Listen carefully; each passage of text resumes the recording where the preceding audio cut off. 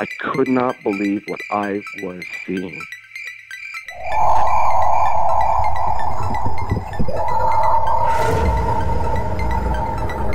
I could have filled the back of his head with 5.56, which is an absolute joke. Well, it's not an ape, because if the Sasquatch was an ape, we would already have one. What are these elusive hominids that stalk the wilderness? Your host, two-time witness and field researcher for more than 40 years, William Jevning. Welcome to the mystery. Welcome to Creek Devil.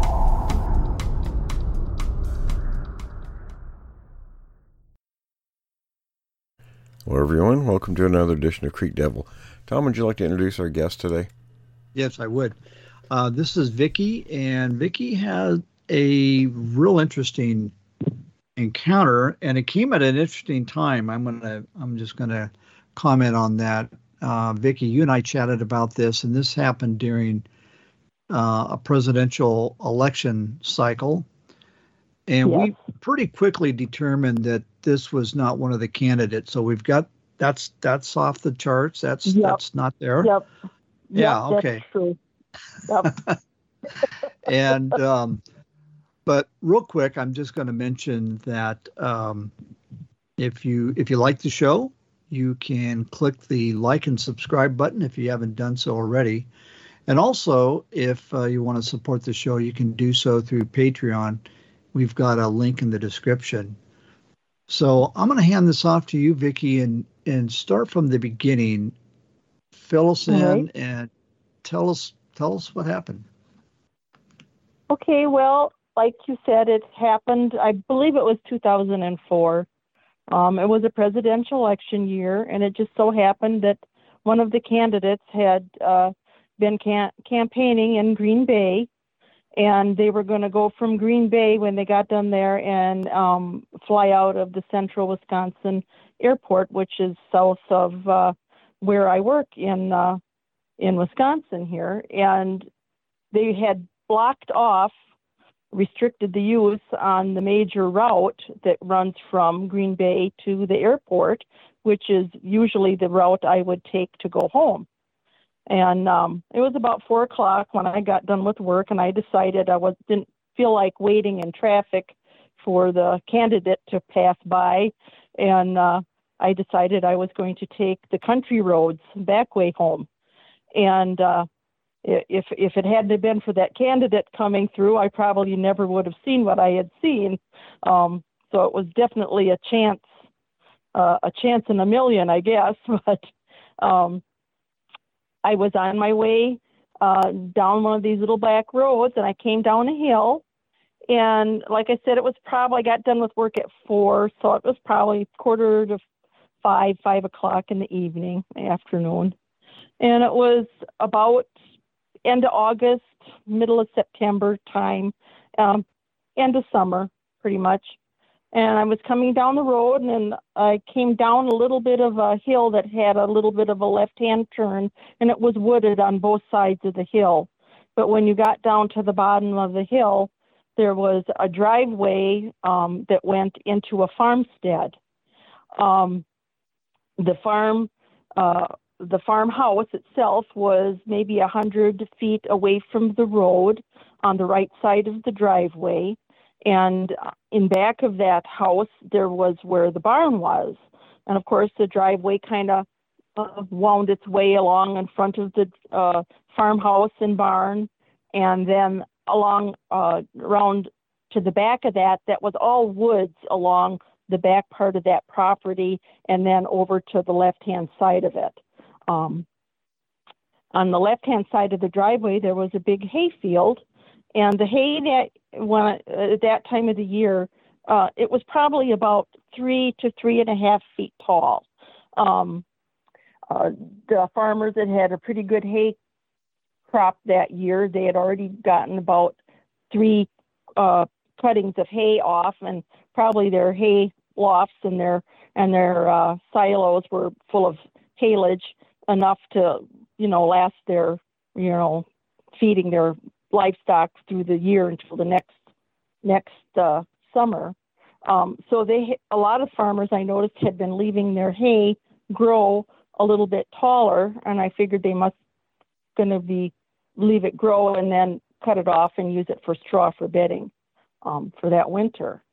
And as was the case, that hay field that was on the left side of the driveway, that was fairly tall. And the size of the hay field was probably about, probably 100 yards by 100 yards. And to the back side of that hay field was a stock pen with young stock beefers in it. And then behind that, again, there was woods. And to the left of that hay field, it was all woods for probably at least a mile or so down the road. And I came down to the bottom of that hill, and a movement in that field, hay field, kind of caught the corner of my eye, and I looked, and there was this big black thing plowing through that hay. And at first I thought, oh, it's a cow. But then when I looked at it, it was way too short for a cow, for one thing. There was no ear set. There was no tail. And what I could see of this thing kind of was sticking up maybe 6 inches, 8 inches or so, maybe above the top of where that hay was. And it looked like it was very wide, like maybe at least 3.5, 4 feet wide, and maybe about 5 or so feet long. There was no ear set on it. I didn't see any ears. I could see the middle top part of its head and back. I didn't see any of the facial features. It was obscured by that hay. And I could see there was very little neck. Very, like I said, the back was very broad and flat, almost like if you had a table with muscles going through that hay. There was no tail, and you could see that it was something walking on 4 legs. And I looked at it and I thought, well, that's not a bear, and it's not a dog. I used to belong to the kennel club, local kennel club, and I've been around a lot of dogs, including large black like Newfies or Rottweilers or, something big like that. And it was neither one of those. The hair on this thing was very thick and black. It looked very shiny. The sun, the creature was going from the west side of the hayfield over toward the east side, where that wooded area was. And so the sun was kind of behind it and shining on it. And it looked very black and shiny. But there was no tail. And it almost reminded me of, if you've ever been to the zoo and seen a gorilla, when they're standing there and you look at their backs, they look very broad and flat. I mean, you can see the musculature and stuff on them. But for the most part, they look kind of flat. And that's kind of what this reminded me of. And like I said, there was no tail. You could see muscles on the rear end part of it.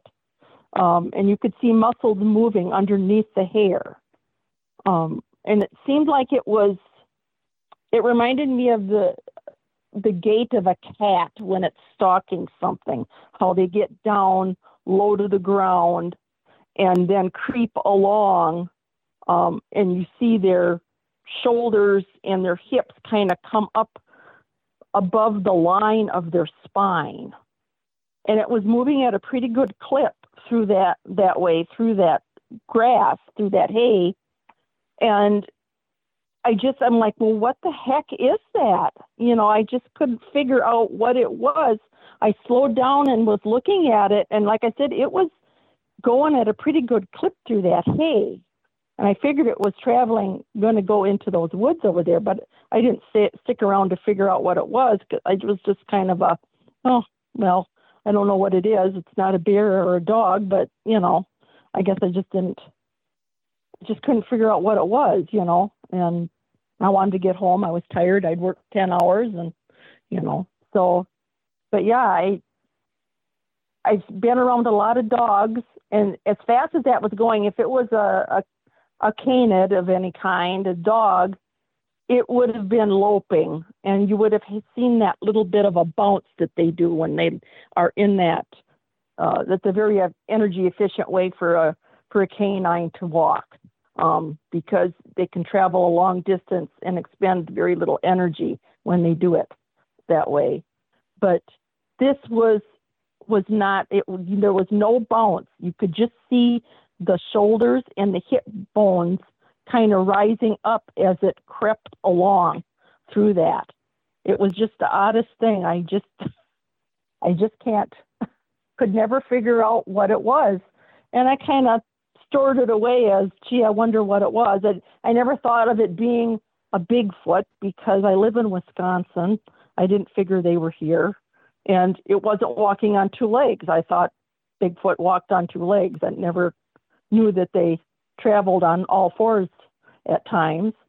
And I kind of just forgot about it. I got home and had other things I had to do.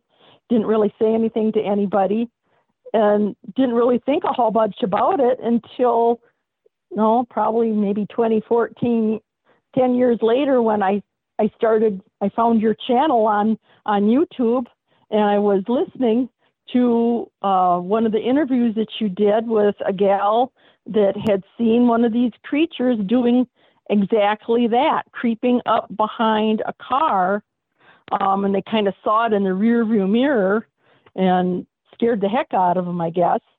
And I kind of thought, it kind of jogged my memory of that, and I thought, I wonder if that's what that was, and I thought, well, nah, it probably wasn't, and I figured if I asked anybody about it, they'd think I was a real nut job, so I didn't want to say anything. And then last Saturday when you were doing your question and answer session and with Forrest, and you were talking about these things walking again on all fours, I thought, well, maybe that is what that was. So I figured I'll bite the bullet, and I'd write in and pose the question to you if that's maybe what I saw. So. Yeah, well, I want to comment that a lot of people they see some sort of evidence. They'll see like what you've seen, or they'll hear something, and there's no official repository of information on the creatures of, there's no National Geographic videos, sounds, or anything like that. So you're left in the position where you're at. I can relate to that. I think virtually everybody we've had on the show practically can relate to that. And so but you go through this, what you did, a process of elimination, and you're left with, and we talked last night, and you said, well, some people said, well, gosh, it must be a cow. And the description you gave me, we have cows here in Oregon, and none of them have a flat, muscular back like that. Well, being that I'm from Wisconsin and we're America's Dairyland, I think I probably would know a cow from. You've seen cows before? I've seen lots of cows in my life. Right? Milked a few. Yeah. Here's the other thing. A few. Right? They have those shoulder blades, and they're just I have never seen a cow walking through a hayfield like that. They don't do that. They'll munch through it. Yeah. Well, and the thing is, the grass was 3 to 3.5 foot tall. Cows are quite a bit taller than that. I usually come up, they can look me in the eye, so if that was a cow, it was awful. It was a pygmy cow, I guess. It was a short cow. With no ears, no tail. With no ears and no tail. Sometimes they are mean now, and they do bob the tails off of cows because they don't want to get whipped in the face with the tails, but right. That was not the case with this.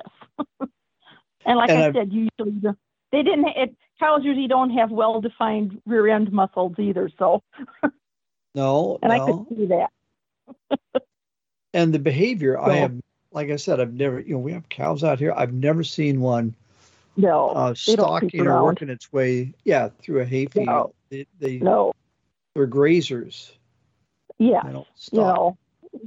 No, they'll lay down in the hay, but, and it was too big to be a calf, I mean, sure, they could say, well, maybe it was a calf, but it was too broad for one thing, for a calf. I mean, I've never seen anything that flat and broad going through,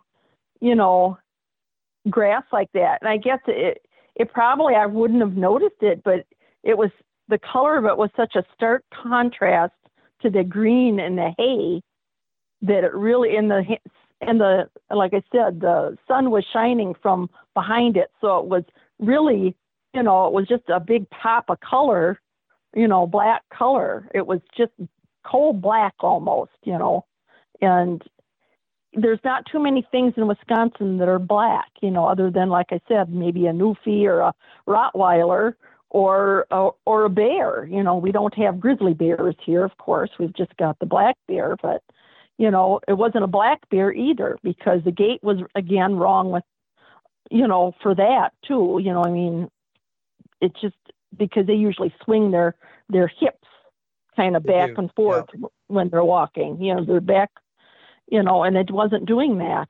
And again, there was no ear set, so it just, it just really left me puzzled and scratching my head as to what it could be. And like I said, I never thought about it being a Bigfoot, because I always figured they just walked on two legs, Right. So- Yeah. No, they actually do. We get reports of, they're both bipeds and quadrupeds. Mhm. And I guess one of the first ones that comes to mind is TW's account, where one was stalking a kid on a bicycle, and it was on all fours. Well, it stopped. It was on all fours when he stopped. Yeah. Okay. That'd be scary. Well, it was. It turned out the kid ran home, and the thing threw his bike up in the tree. So, very scary. Yeah. And I mean, and like you said, they are in Wisconsin. I'm glad I didn't know that as a child, because me and my girlfriends used to go camping, just us girls by ourselves out in the woods all the time. So, and I guess we're lucky we didn't end up as a sack lunch. Very, Happy very meal. much so. and kudos to you guys. I think that's great. Girls going out and camping by themselves, being, kind of gutsy, so Yeah. to speak. So Yeah. that's fantastic. Yeah. And, Yeah. and you had fun, Yeah. right? Yeah, we did. We always did. Yeah.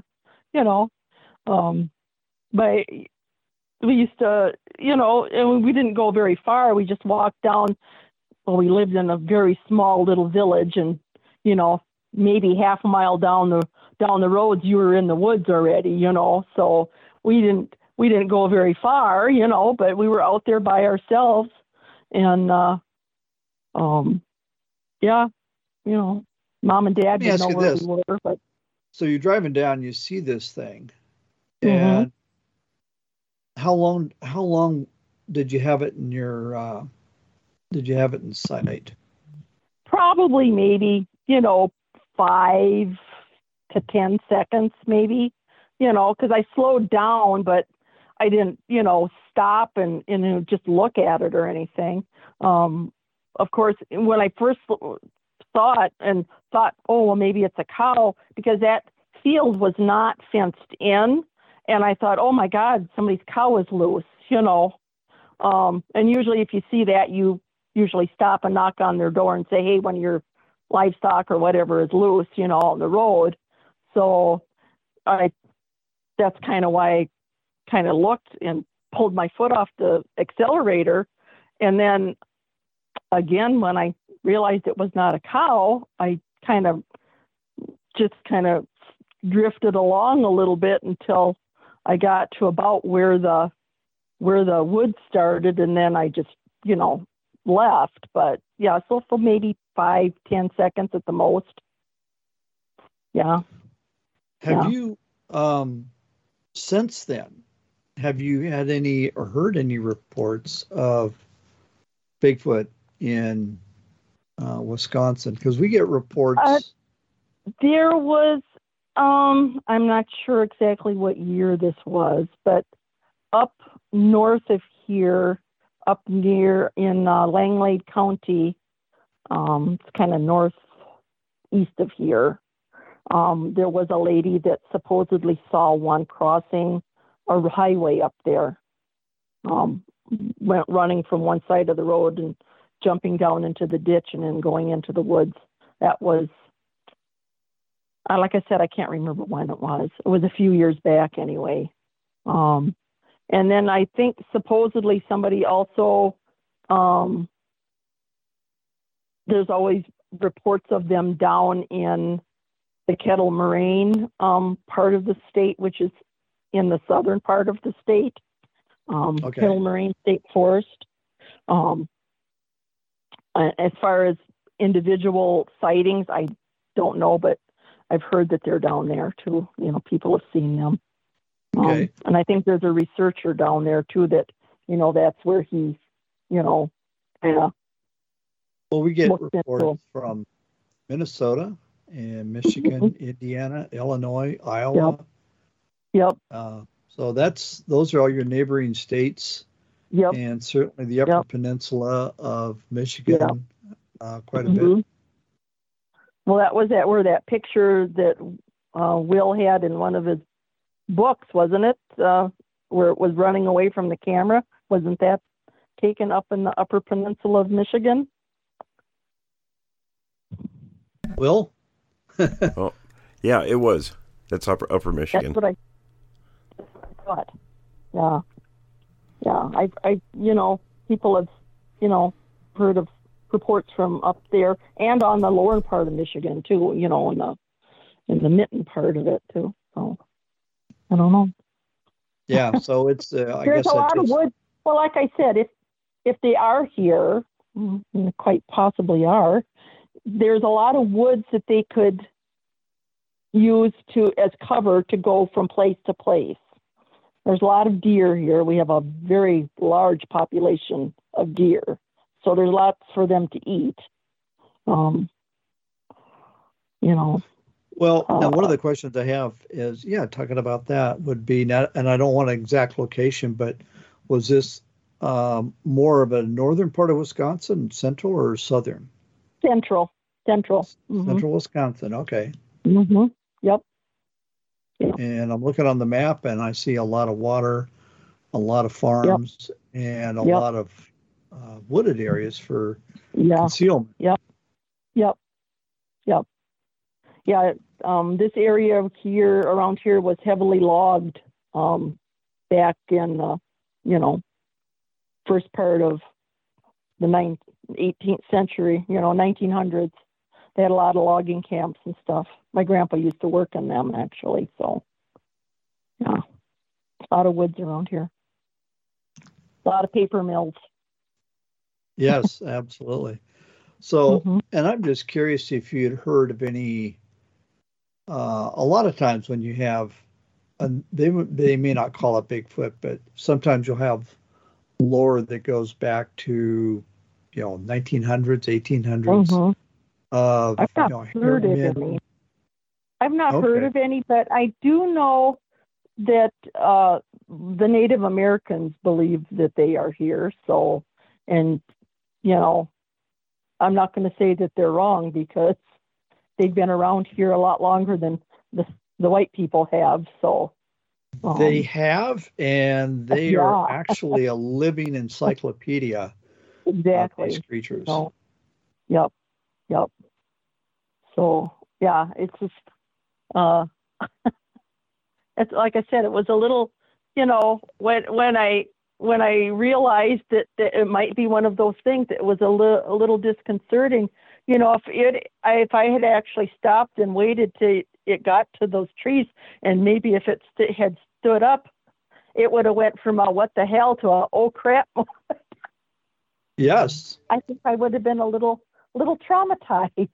This way, at least I had a little bit of a what is it, a Goldilocks sighting where if it was one You of did. those, I walked away without trauma.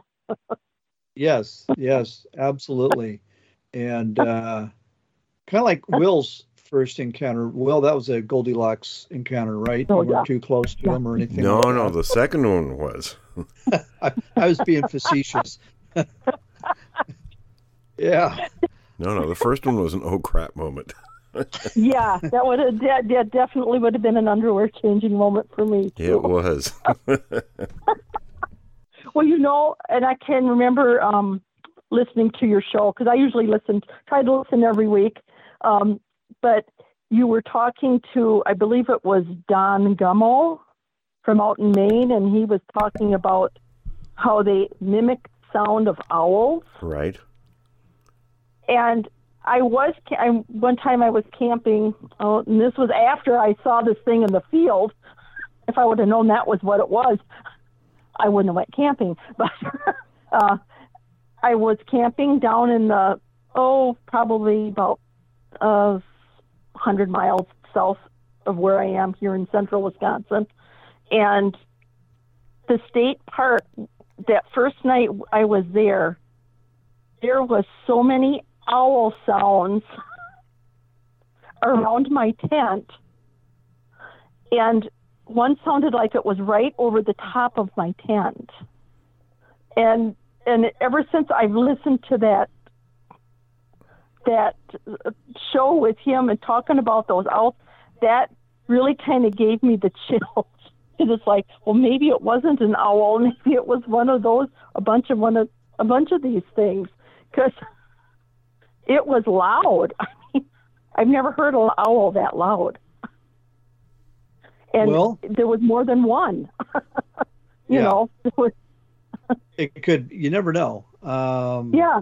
We've, Will and I have heard stories about people being out in the woods at nighttime, 2 a.m, and hearing owls, right, Will? Yep, absolutely. Yeah. And it was, and I'm glad I had my dog with me, and he kind of even growled. He was like, had his head up, and he was looking and growling, and but he was in no hurry to leave the tent either. He was. Well, you never know. Yeah. You never know. It makes you wonder what it is about them that dogs understand it, right away. Well, that dogs are a good natural. Yeah, they're just a good natural alarm system and watch keeper anyway. So, yeah. Well, Vicki, I want to say thank you so much. I really appreciated you making the time to come on the show today and sharing this encounter. Absolutely.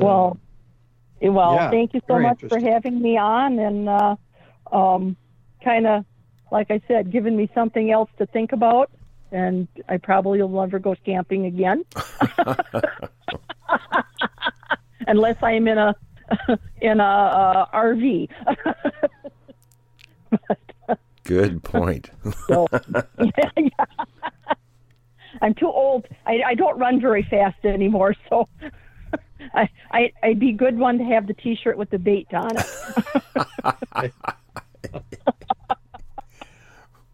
So, well, thank you so much for your time, and I will keep listening for your weekly shows. I really enjoy them. Thank you, Vicki. Absolutely. Thanks, Vicki. We really appreciate it. All right. You have a real good weekend.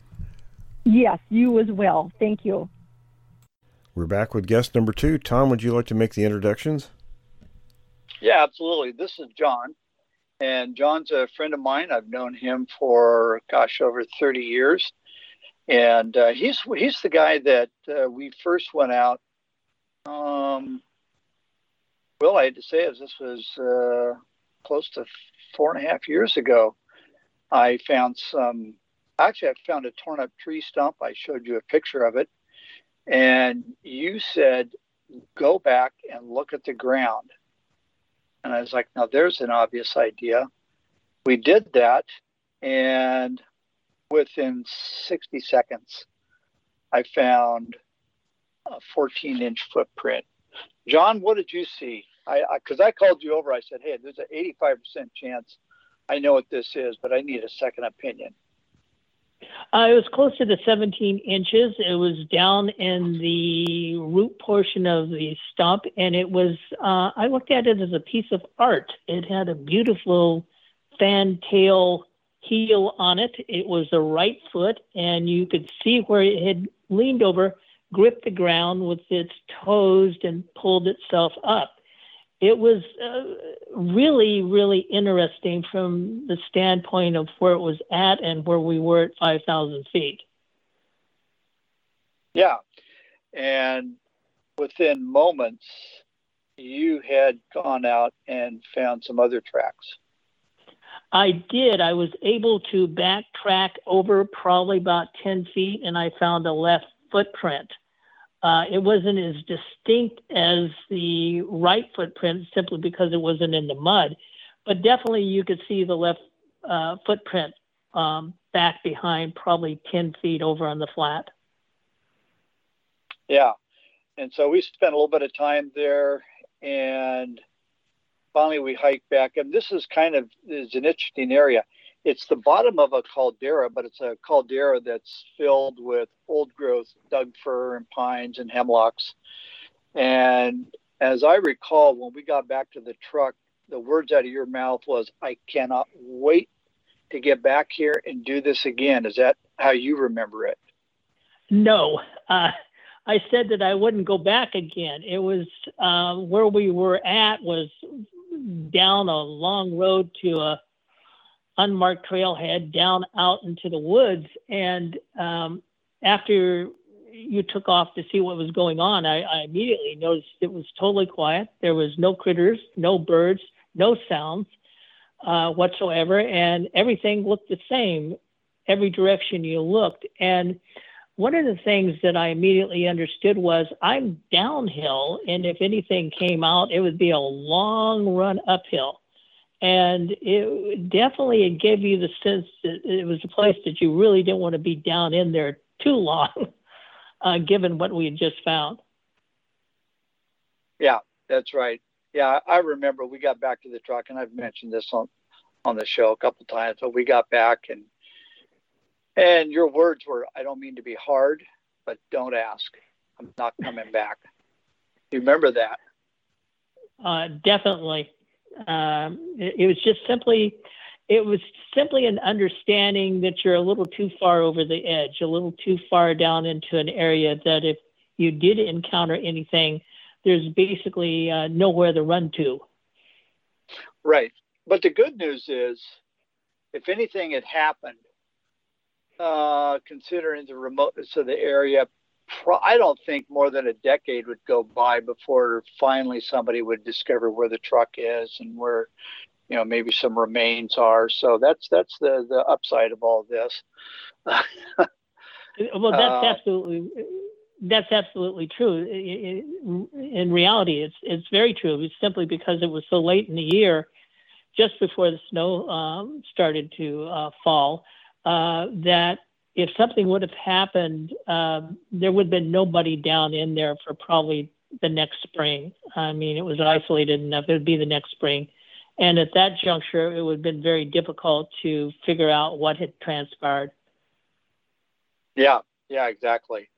And so, Will, I have to, I get a chuckle out of it because I showed you that tree stump, and I showed it to Dalton independently of each other. You guys both came to the same conclusion that you could see where, like, giant fingernails had scraped the bark off of that.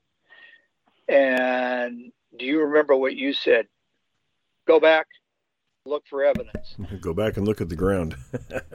Yes.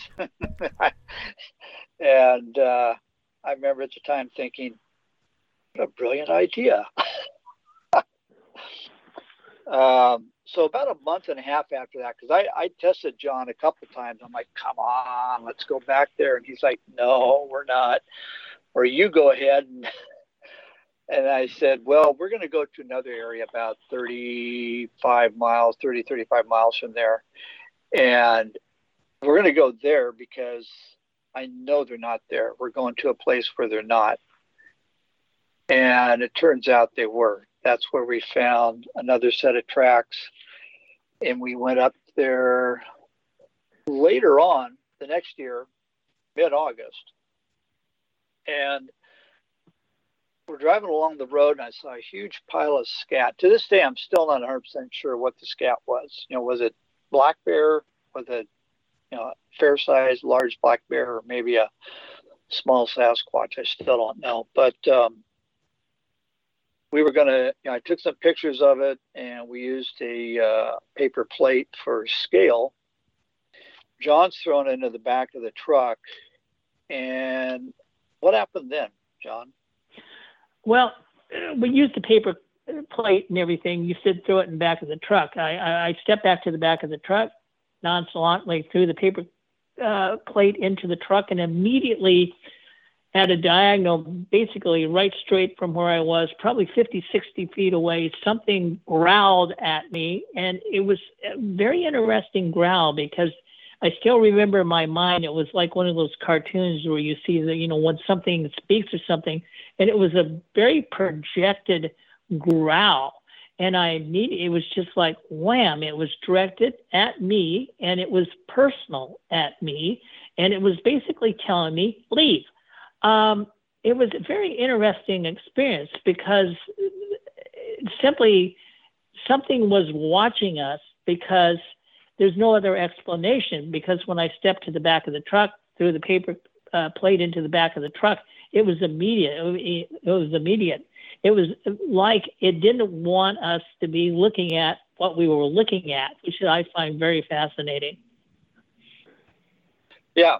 And now I had heard, I believe I heard the growl as well, but the problem is I was standing in front of the truck with the engine running, and the growl just kind of, this is a separate growl. This was just before you heard yours, a minute or two prior to that. And it mingled in with the sound of the engine. So in my mind, I was thinking, there's an airplane. I looked up there's no plane. But it was pretty interesting. And you were emphatic after you heard the growl that we get in the truck and go. Yes, and it was partially because I, believe it or not, I understand it was asking us to leave. And so in my world, I said, well, you're asking me to leave, we're going to leave. And the other thing was, it was so close. It was basically like looking across the street at another house. It was so close.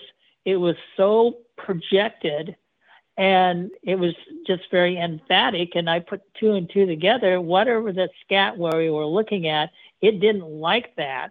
And the best thing to do was just simply say, okay, we love you, brother, but we're going to leave. And we left, which was really the best thing we could have done. Yeah, it was. So, and that kind of led up to, about 2 weeks later, I went up with a couple of guys, and that's when I had my first sighting. I call it a sighting. It was very, very quick. But I call it a sighting because my eyeballs saw it. So, it was just like zipping in and out of a tree really, really fast. And Will, this is the area that you and the gang came up in September. Oh, okay. And this is, yeah. So we ran into some further stuff up there, and we've talked about that quite a bit, where we actually at one point got surrounded by these things, and then we're kind of drawn into an ambush with the owls and the 1,500-pound owls up there. So what are your thoughts, Will, based on your experience with these creatures, about the activity and that kind of an area as far as being an active area? I mean, well, we know it's an active area. There's 15 individuals up there. Yeah. And it's a pretty small relatively speaking, it's kind of a concentrated area where these individuals are. Yeah, absolutely. So I think it's an area that's worth, taking, giving it some future consideration and looking at.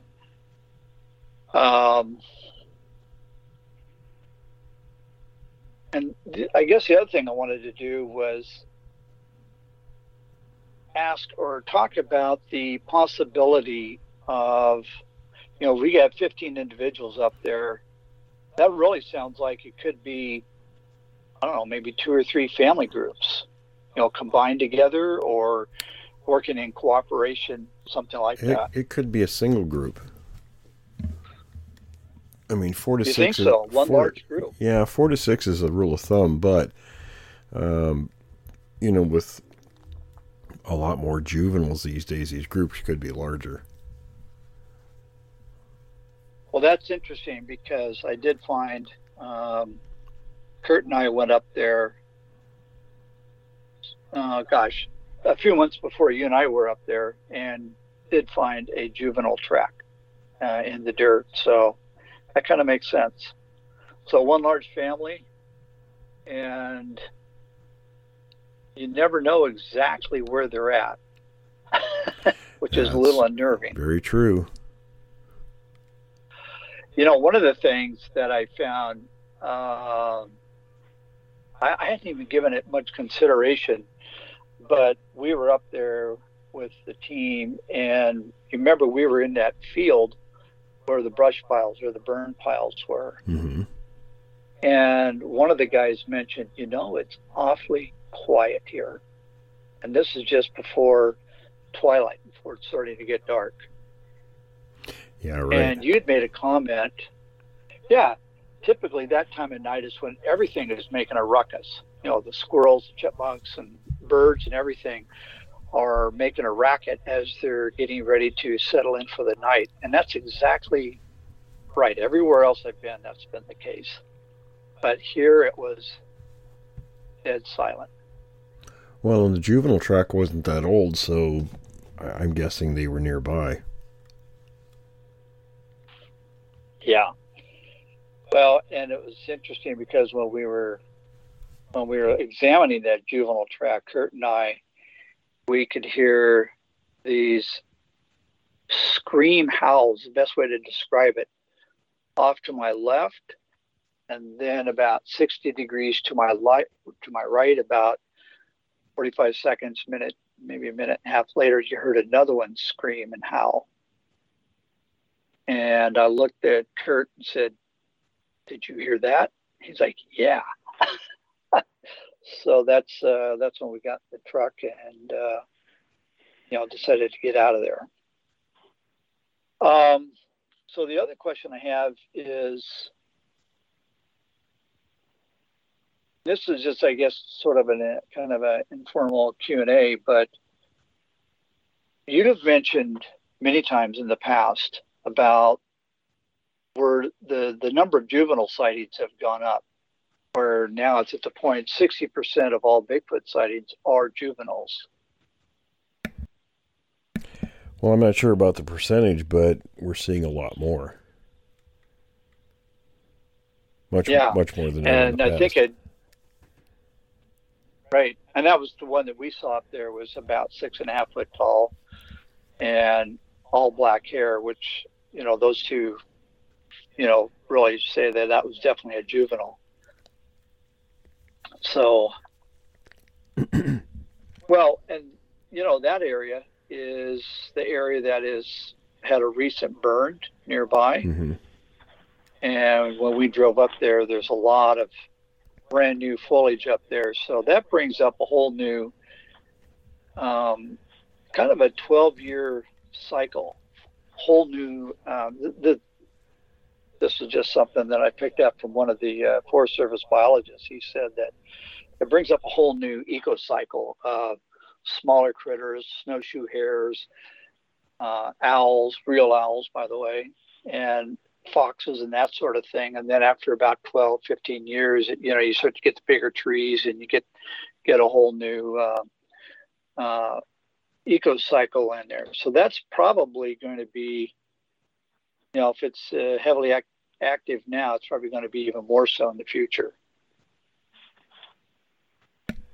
Yeah, that group doesn't seem to be going anywhere at the moment. No, they're pretty stationary. And there's, we've looked at John Green's books, and that area has some historic precedents. So that's kind of interesting as well.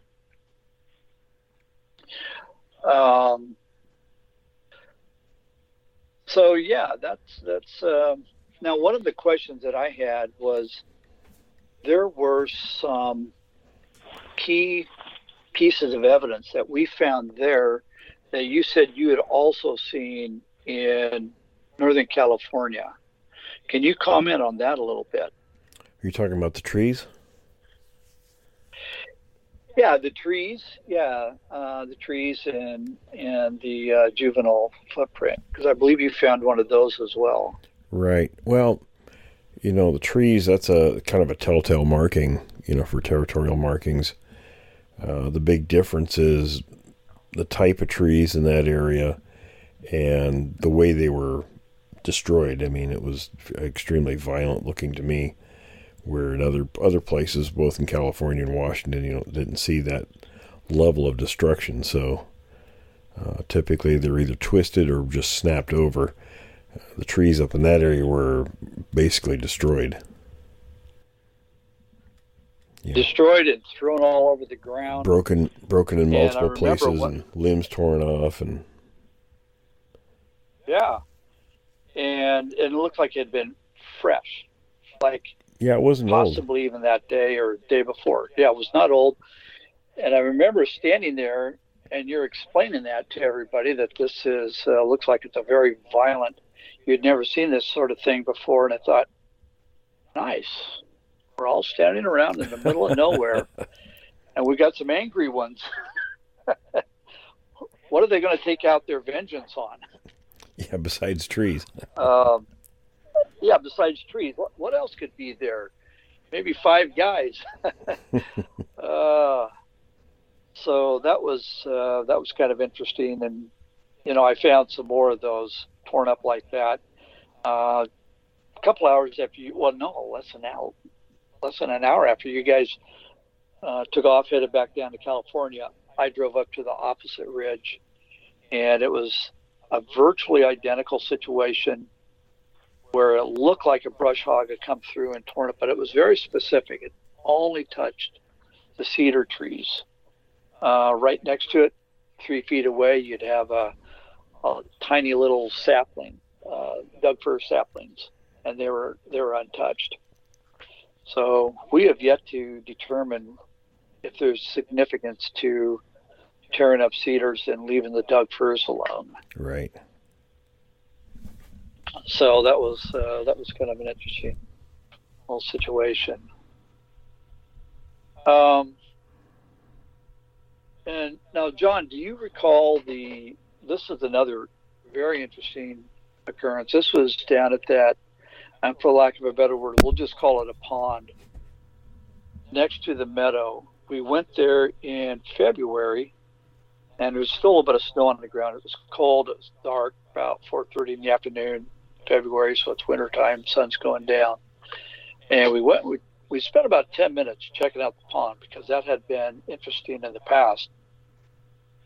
What did we find walking back from the pond that we didn't see before we got there? Yes. You'd gone down to the pond, and I'd stayed back about 50 feet. Walking down the trail initially, we saw nothing, but when we came back, something had outflanked us and left a great big clod of dirt and moss right in the middle of the trail, and right off to the right there was a set of fairly large footprints. What had occurred, something had gone behind us, and what I found fascinating was I was 50 feet away, just over a little bit of a berm, heard nothing, and when I went in there, I had been very careful to look for any sign of anything at all, didn't see anything at all. I mean, but this was so obvious when we came back. I was just shocked. I was stunned because you could literally see something had crossed behind us, and it was a very large something because you could see the footprints pressed down into the dirt, the moss. It crossed directly behind us. Yeah, exactly.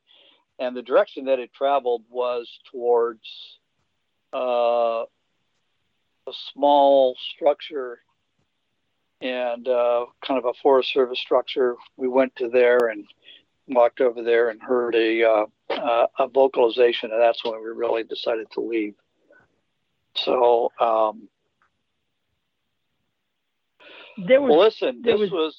yeah, go ahead. There was definitely something there. And having been there several times,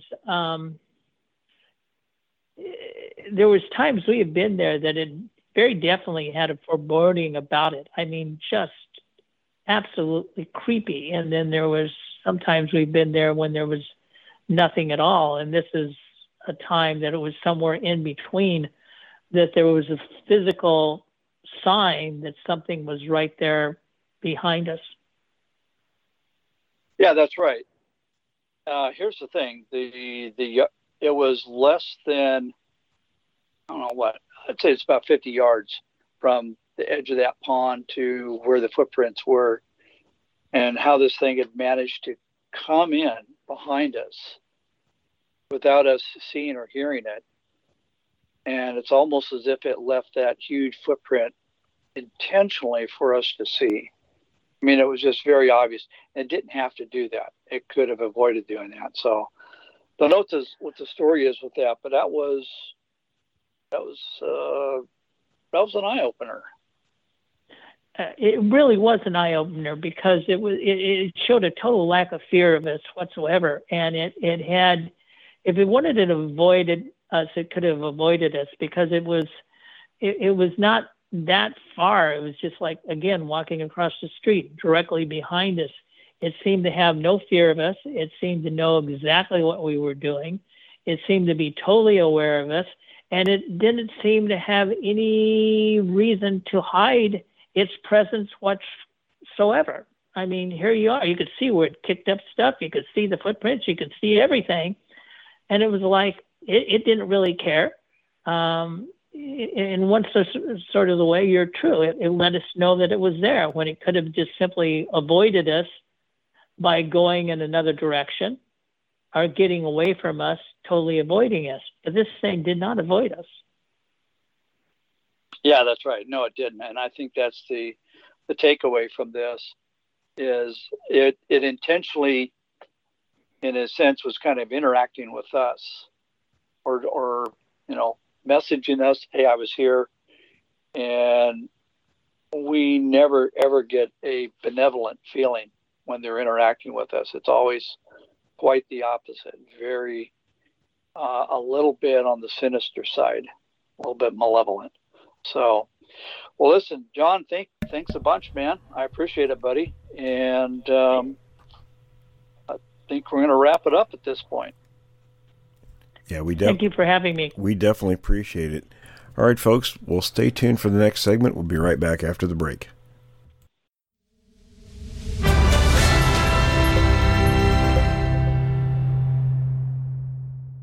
In Bigfoot history, Browns Gulch, north of Butte, Montana, May 17, 1964. Dr. Joseph Feathers wrote that a Boy Scout had been awakened by something moving in front of the tent where he was sleeping, and got up. He encountered a man covered with brown hair with silver tips, and with a heavy beard. The boy screamed, waking the camp. Tracks 20 inches by 7 inches with a 7-foot stride were found the next day. 2 of Dr. Feathers' students, Gary Simmons and Sid Richardson, saw the tracks.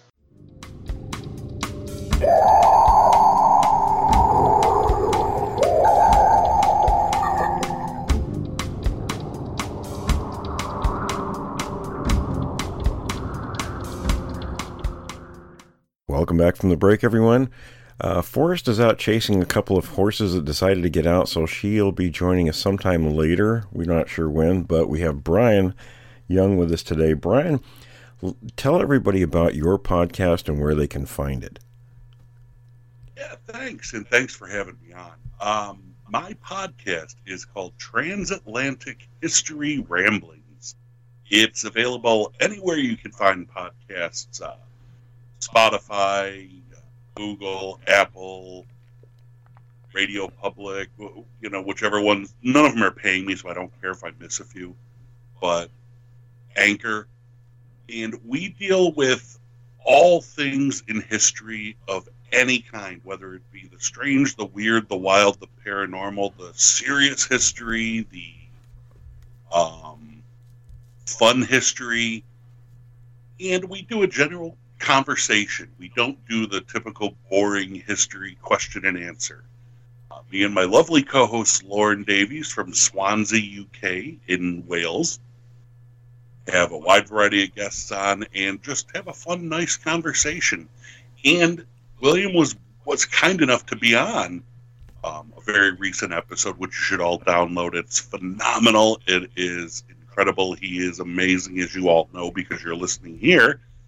And we had a lot of fun talking about the Foots. We sure did. And that's why I thought to myself, Brian, you got to come on our show because you were just a heck of a lot of fun to talk to. And Tom, you haven't got to listen to that episode, but of course he hears me all the time. Yeah, Tom, we find out some important facts about like why Bigfoot doesn't wear pants. And his ding ding. Things like that. Those are questions. Brian, those are questions Thomas had in his mind all this time. I'm sure most people have. Burning questions, absolutely.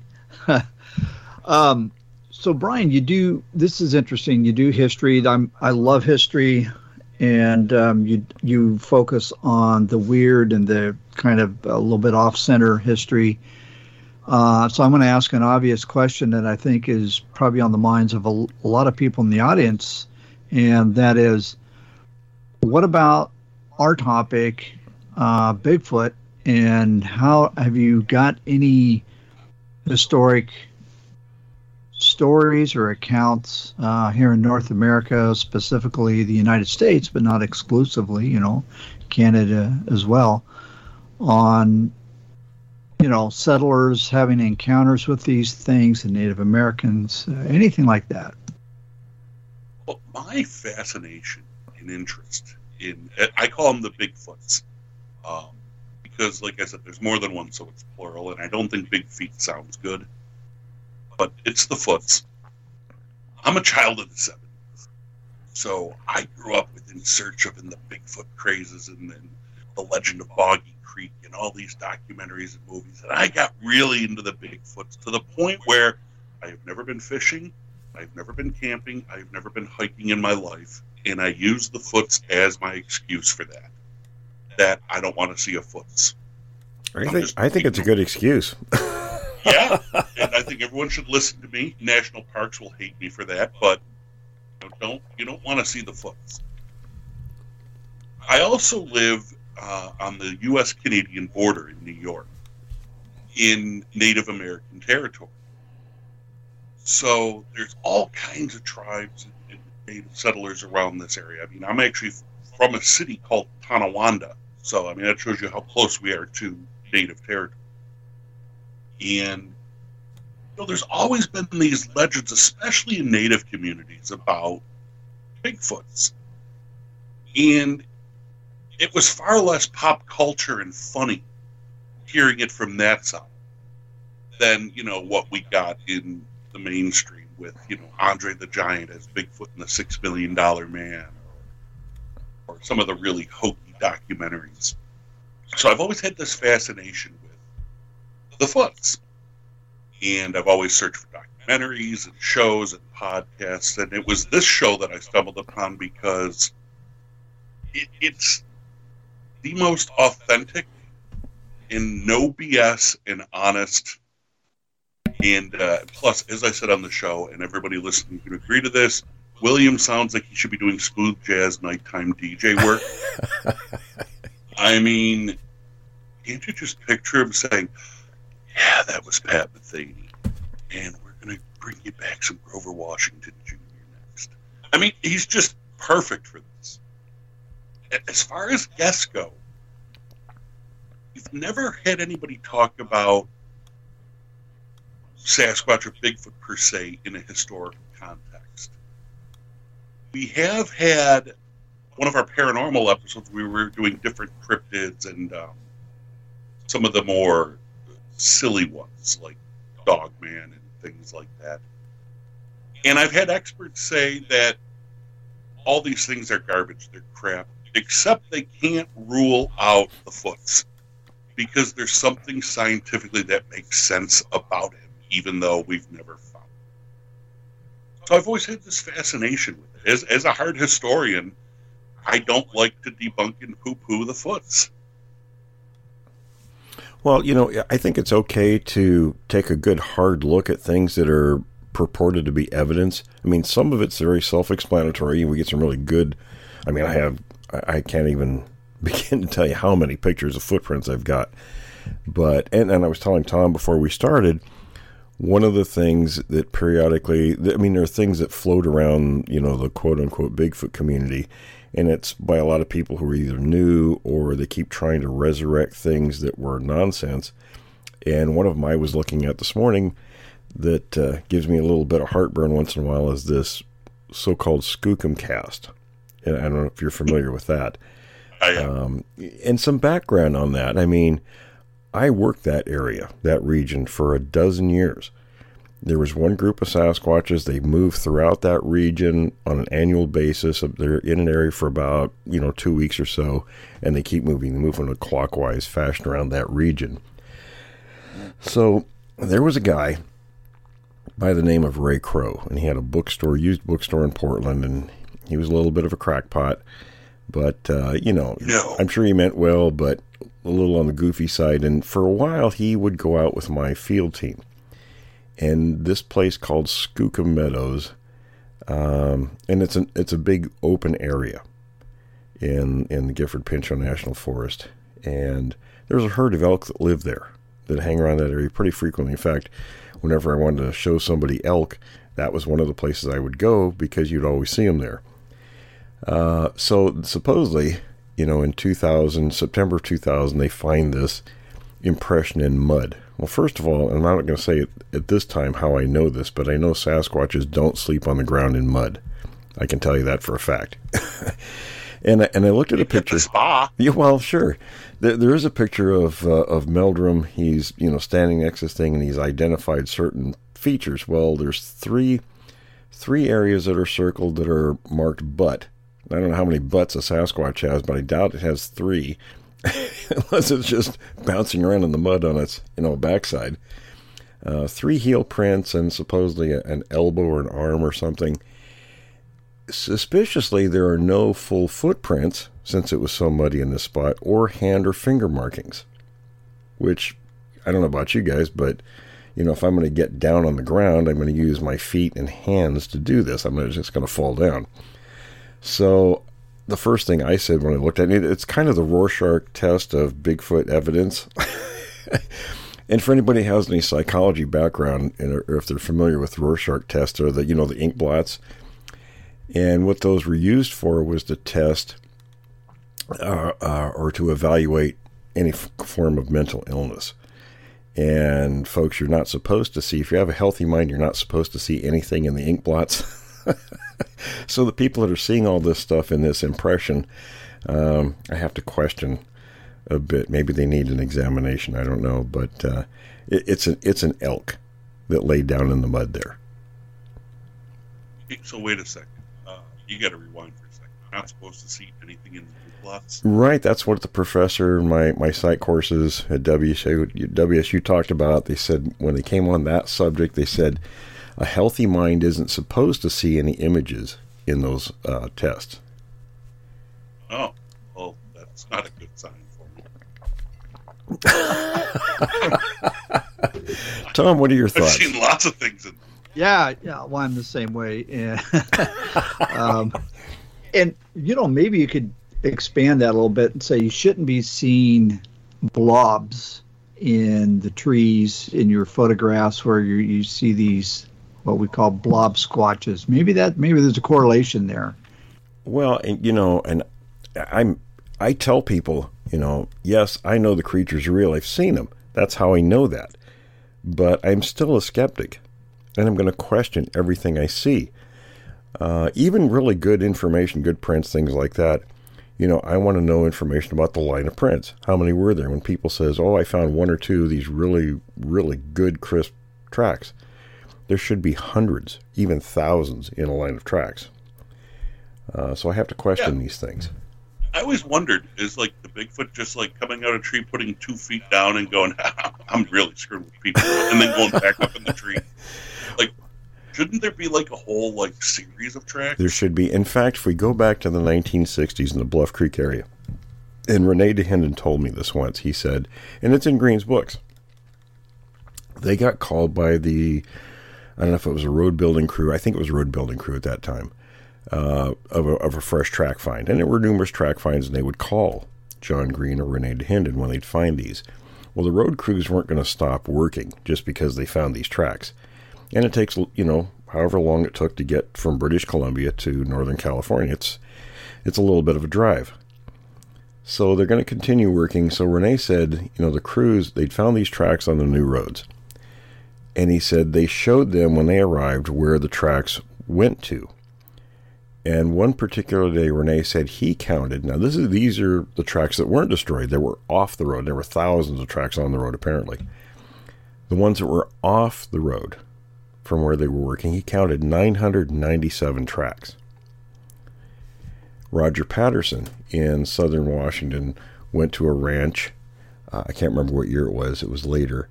But he counted over 1,000 tracks in a line on this ranch. When they found the Bossberg tracks, the Cripplefoot tracks, in 1970 in eastern Washington, they counted 1,000 tracks. So that was typical. So when you find 1 or 2 or 3 tracks, and I can tell you from my own, counting tracks, we went to a spot. In fact, we were in Northern California. My brother-in-law and I were about 15 years ago, and I wanted to find some good tracks. I can't remember what the project was, but we didn't really see anything there. Lots of bear, but not much Sasquatch sign at that time. So we were talking about it one evening, and he says, what do Sasquatch tracks look like? Because he's a high school teacher. And so I told him, I explained to him, and he says, I think I saw some of those. And I said, where? And he says, well, where the bike trail is, along the Carbon River, right near our home. So we drive 700 miles, to find tracks, and they're right there in our backyard. So when we get back, we drove over to the spot, and sure enough, there were 14-inch tracks in mud. And they kind of meandered around. It was in a weird spot. It was really brushy there. But the open area, I counted more than 100 prints in that open area. So there should always be a lot of tracks in a line if they're legitimate. Yeah, and that, I got to ask a question. And this is how I can always tell the BS people. That's what I said on my show with you, that I love you because, not only because of the voice, but because your credibility. You won't associate when you find out something's a hoax. You'll call them out. That's right. Every time you see these people that are full of it that say, I found these 3 tracks, wouldn't you think that these things are traveling together, or do they travel single file like sand people in Star Wars to hide their numbers? I guess it depends on what they're doing. If you find a line of an individual tracks, maybe they're hunting, and when they feed, they are spread out a bit. So I would guess that when they're in a spot like that, and you don't know how far away the other individuals are. I mean, they're not probably going to travel in a group, because if they're hunting, the prey animals are more likely to see a group than they would be an individual moving. But now, on the other hand, you do find lines of tracks where there are multiple individuals. Yeah, the migrators. Sure. Let me ask a question, Will. What about are there instances where you could have 1 or 2 tracks, and it's not because, for example, if it's in the mud or the sand, there should be more, because if there's just 1 or 2, it's like, hey, how did that happen? But what about if the ground isn't conducive? The thing's walking across some very rough or spongy terrain or something that won't imprint, and then it hits that one spot where it will make an imprint and it just keeps going. Could that be one instance, one scenario where you it might could be? And I think what happens in those cases, if it's just an average person out there looking, they're not going to go the extra mile to, say, go a few hundred yards in that direction that the track was oriented in to see if the line picks up in softer material. Because people don't consider that. It's like, holy cow, look what I found. They might take a picture and off they go.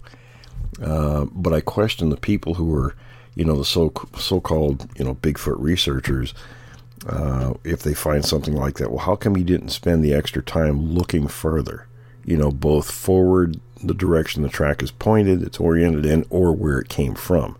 You can go back and forth.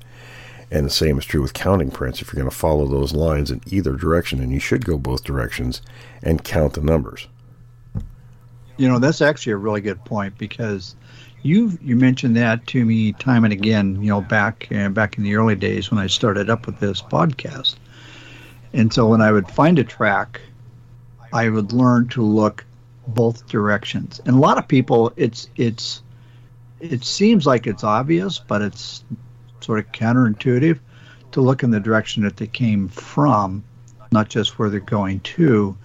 Yeah, son of a gun, look at that. There's some tracks, there's some, if you know what you're looking for, you can see some broken branches and see where they came from, which is the last set that I saw like that. It was like 17-inch tracks, and they had appeared behind a friend of mine and I literally 10 minutes after we'd gone to this one area. So we thought, that's an excellent direction not to go. We're going to go the other way. It tells you, it gives you a better picture of what may have been going on with the creature. What was it doing? They're not just wandering around aimlessly. They're doing things. And if you don't know where they came from and where they're going, you have no idea what's going on. Are they circling back? Are they after, like with the Skookum thing? We'll go back to that a little bit because I like picking on that. We know Sasquatches don't like to be out in the open. In fact, if you want to get rid of one coming around your house repeatedly, cut the brush back at least 50 feet because they don't like being out in the open. So Skookum Meadow and Crow, he jumped on the name Skookum, because to him that was Bigfoot. Well, Skookum in Chinook jargon can mean a number of things. A lot of times it's used to denote big. Okay, so it was Big Meadow, because it is a big meadow where Skookum Meadow is. A road runs through it. So I kind of doubt an apex predator is going to lay down in the mud in an open area near a road where humans are. Just doesn't make any sense. And if they're hunting the herd of elk, they're going to be in the tree line skirting where the elk are, picking and choosing their prey. The whole thing just didn't make any sense to me. It seems to me that the Bigfoot's problems could be solved if one member of their tribe were a good cop. Right. And they just had some, sandals made or something. No one would be able to track them. That's right.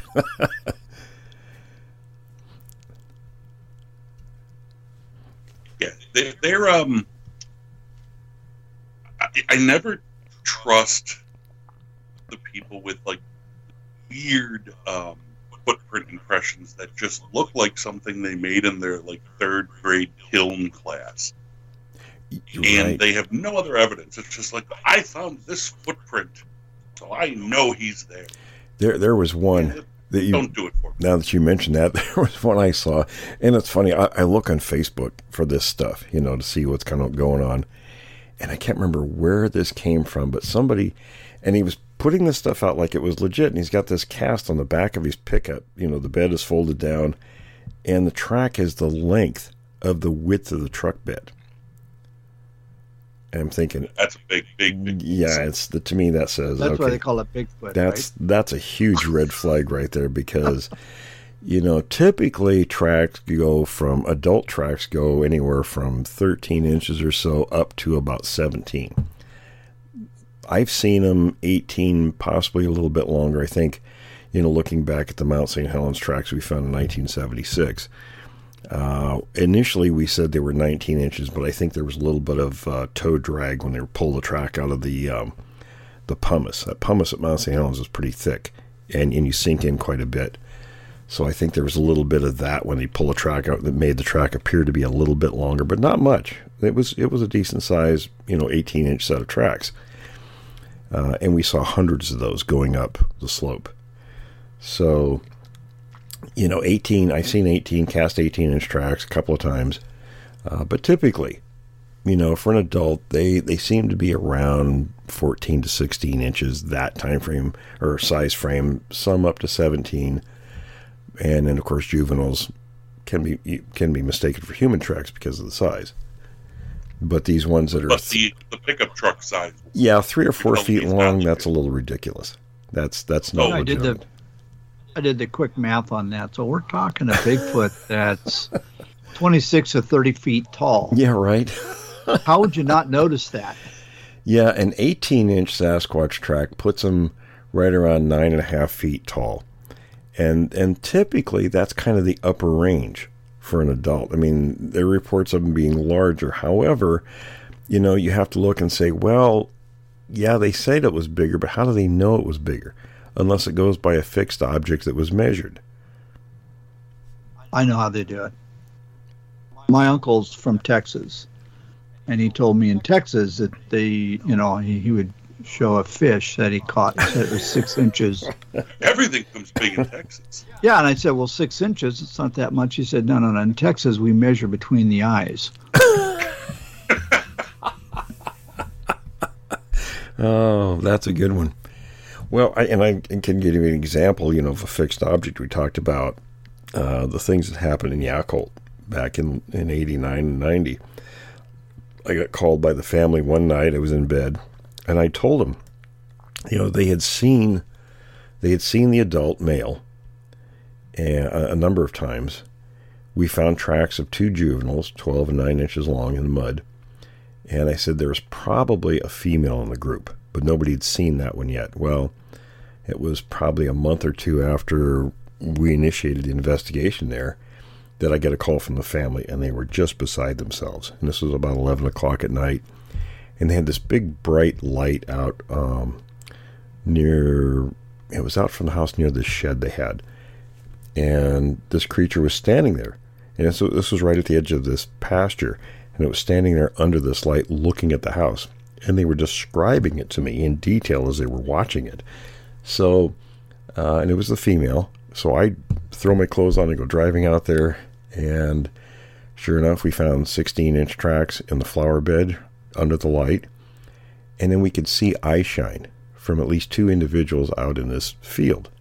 Now, the lights we had weren't super bright, so all we were seeing is eye shine. But we saw eye shine of one of the creatures near, there was part of a corral there, an old corral, and they had these 8-foot posts with a 2x4 that went across, and apparently that was like an entrance or something at one time to this corral. So we knew that the eyes were right about pretty close to the height of these 8-foot posts. So we knew that one creature was about 8 feet tall. And then the footprint length confirmed that. I got a question about families.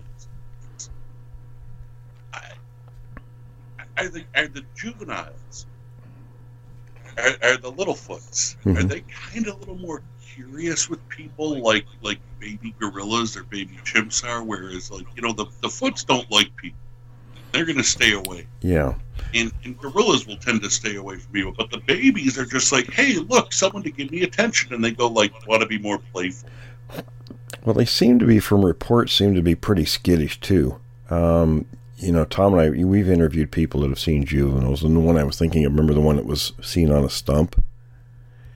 Oh, yeah, that was a good one. Then there was another case that was actually kind of comical. That was here in Northern California with a guy, and I think he was hunting, and he come on these 2 individuals, and they were siblings, and one of them smacked the other one in the head with a stick, apparently thought that was humorous. Yeah, they're siblings. Right. Yeah, pretty obvious there, right? Yep. But I mean, well, there's the Yowie in Australia. That's one of my favorites, where this gal's we're not going to mention her name, but she's a psychologist or family therapist, and she was just out hiking alone, and she saw a juvenile sitting by a creek, and it turned and it looked at her, and remember that she said it looked like it pursed its lips to make a sound. Yes. An inaudible sound, so probably either infrasound or ultrasound. And moments later, the parent showed. Yeah. There's also cases like with Troy that we had on. Troy, and his two buddies were fishing, and they heard this god-awful screaming on the ridge above them, and then this thing come racing down and just throws this absolute tantrum in the midst of the three of them. And, oftentimes the juveniles are used as sentries by the group, to warn the rest of the group there's danger approaching. So, yeah, they're not the fun-loving creatures we might think they are, the juveniles. Yeah, going back to the guy that we talked to, and he saw it up in northwestern Oregon in a forest up there. And it was just, there was something, even he was a kid, and this thing looked like a baby chimp or gorilla was the best way he could understand it, sitting on a stump, eating something, but he said, I knew that it was aware of my presence. Yeah, it was a very, very interesting story. I haven't heard any that I can think of where, the juveniles were curious or,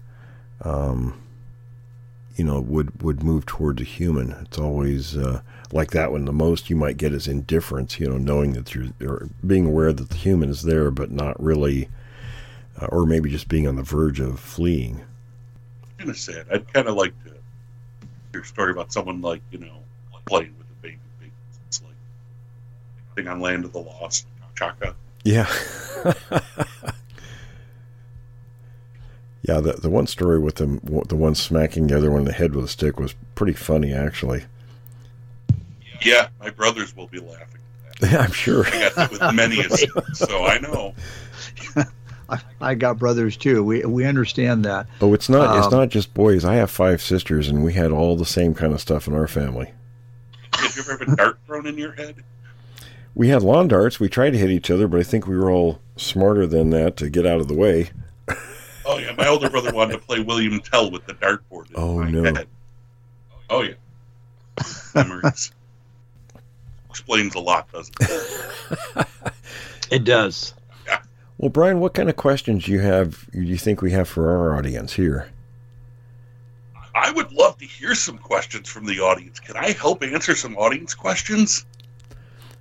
We could. Tom, you want to throw some out? We'll ask them when Forrest is on also, but we can ask, get the professional answers and the history schlubs answers. Sure, absolutely. Well, yeah, and so I'm going to throw out one of the questions, which, and by the way, we love all the questions. There are no bad questions. If you have a question, rest assured there are hundreds, if not thousands, of people with the same question. And so starting off with that, the question is, are Bigfoot limited to just the deep, dark forest, or do they sometimes encroach into rural, suburban areas? Brian, what do you think? Wow. I've heard legends and tales of them, appearing in villages in the Korean, or but I've never heard of them encroaching on cities or towns in North America. But I've heard stories of Korean villages where one will show up. It's interesting if you look at John Keel's book, Jadoo, which I do. I love John. There's a couple of chapters in there where I think one of the Yetis actually did come near some of the villages that he was, when he was going on his route. And he eventually caught up to the Yeti and actually saw it and another individual, which is a pretty fascinating story. But here in North America, we do get stories from people, and there is a little bit of encroachment happening now. Not so much cities or anything like that, but on these smaller communities. Carol's stories are a good example of that in Missouri, where the community is having a heck of a time really with these things. I mean, sort of one of those things where the locals all know what's going on, but they don't talk too much about it because they're afraid to. But one of the things that would draw them in, of course, is food. And we've talked about that, where food, humans are kind of messy. We leave lots of stuff because we think nothing's going to bother what we have. Now, it's pets, pet food, livestock food, livestock themselves, things like that, even salt blocks. And I can think back to my own first encounter. Our barn was situated near the wood line there. It was open on that side facing the tree lines, and there was all kinds of stuff in there to eat. It would have been a natural draw for anything coming around. So, I would also think,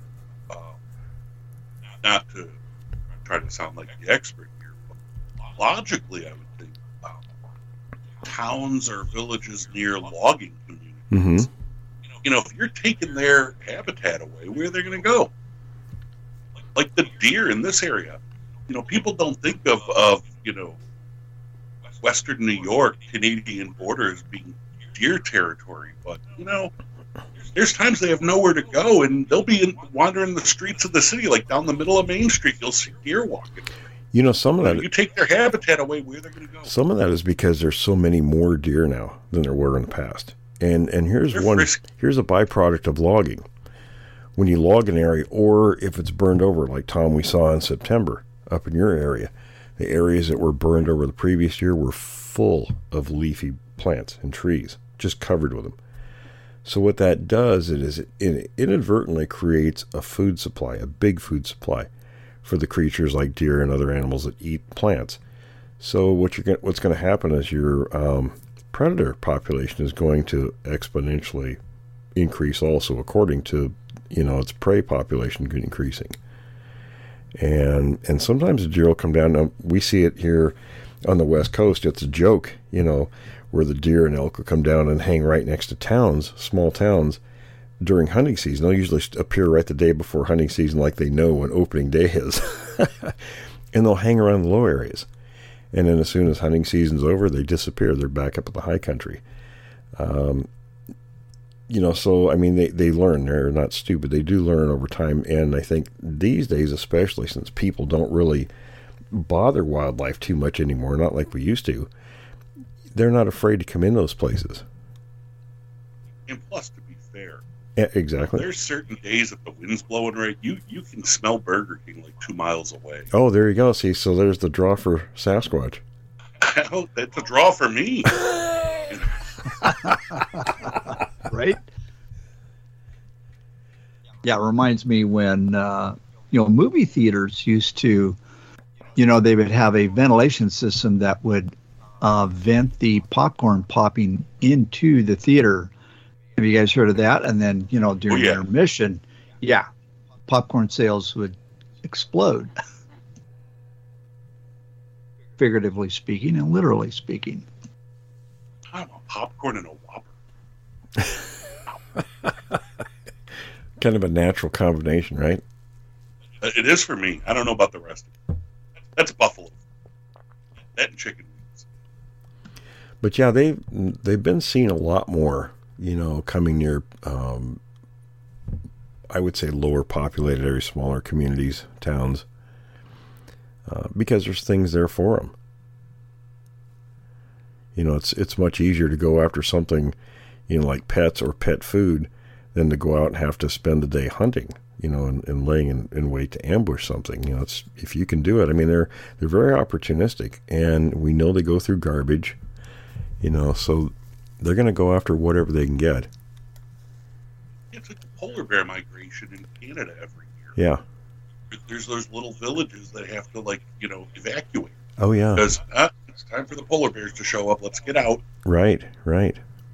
Yeah, so, I mean, other animal species are following these same behaviors. So it's not out of the ordinary at all, really.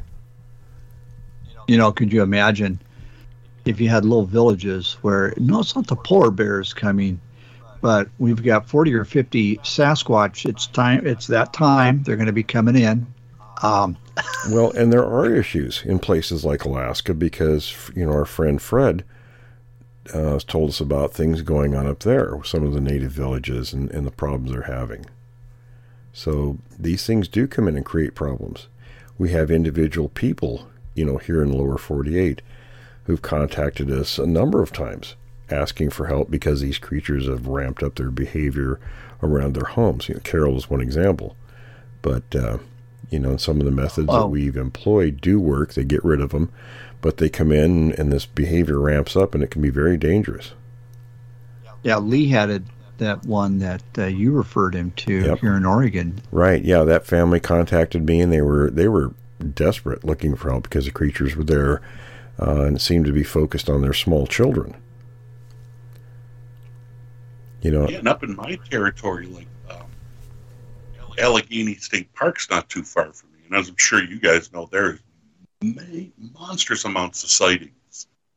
Yes. In that national park, and apparently it's people always saying they're coming at our campsite. Yeah, absolutely. Because our behavior has changed over the last 40 years or so, and they are responding to that change in our behavior.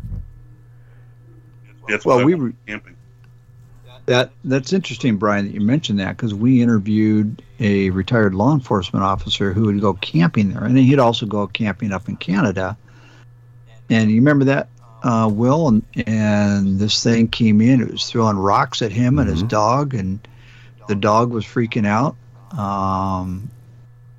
So, yeah, I've often wondered about, here's what just a personal question of mine. Will, you and I know where they are here in Oregon. We can drive to the exact spot, and we will never leave that area empty-handed, ever. We do leave, and that's a plus. But that's always a plus. Yeah, so far so good. But I just wondered if I look at areas like on the East Coast where they have reportings, or down in the South, and if we can use the same kind of known behaviors, like the areas that they would inhabit, if that would be applicable, like in the Allegheny. Did I pronounce that correctly? Allegheny? You did. Okay. National Forest. Just a kind of a curious thought if that would work, if those same tactics would work. I think they'd throughout the United States. It's going to be similar there because the terrain and everything else and the climate is very similar there to what it is here. You do have slightly different variations there, so behaviorally that might change it some, but the things that we do here would probably be similar there. In other parts of the country, it depends on the terrain. Yeah, and I think in up in the Northeast, upstate New York, you're going to get a lot more deciduous trees. Am I correct about that? Or yes, that I like, especially in the fall. You're going to have leaves. It's going to be harder for these things to sneak around. I don't know. Maybe not. At least sneaking in on your campsite. Anytime I'm driving around an area that's like heavily wooded, like going somewhere, I always point to my girl and say, "Look, Bigfoot." She always hits me. Stop it. Bigfoot, stop it. Well, Will, what about Lisa and Norma? I mean, they're in areas. Norma's in Massachusetts. Lisa's in New York, upstate New York. Right. And so is Gail. So is Gail Beatty. Okay, yeah. And they have some incredible sightings. Very good stuff there, yeah. Yeah. So I don't think, now when you're talking about New York, I don't think you're going to find them on Wall Street. Maybe. I don't know. I just don't think it's safe if you put Massachusetts and New York Bigfoots together, because that's a Yankee-Red Sox rivalry, and that's going to do it, yeah. That's over. There's another whole consideration we have to think about.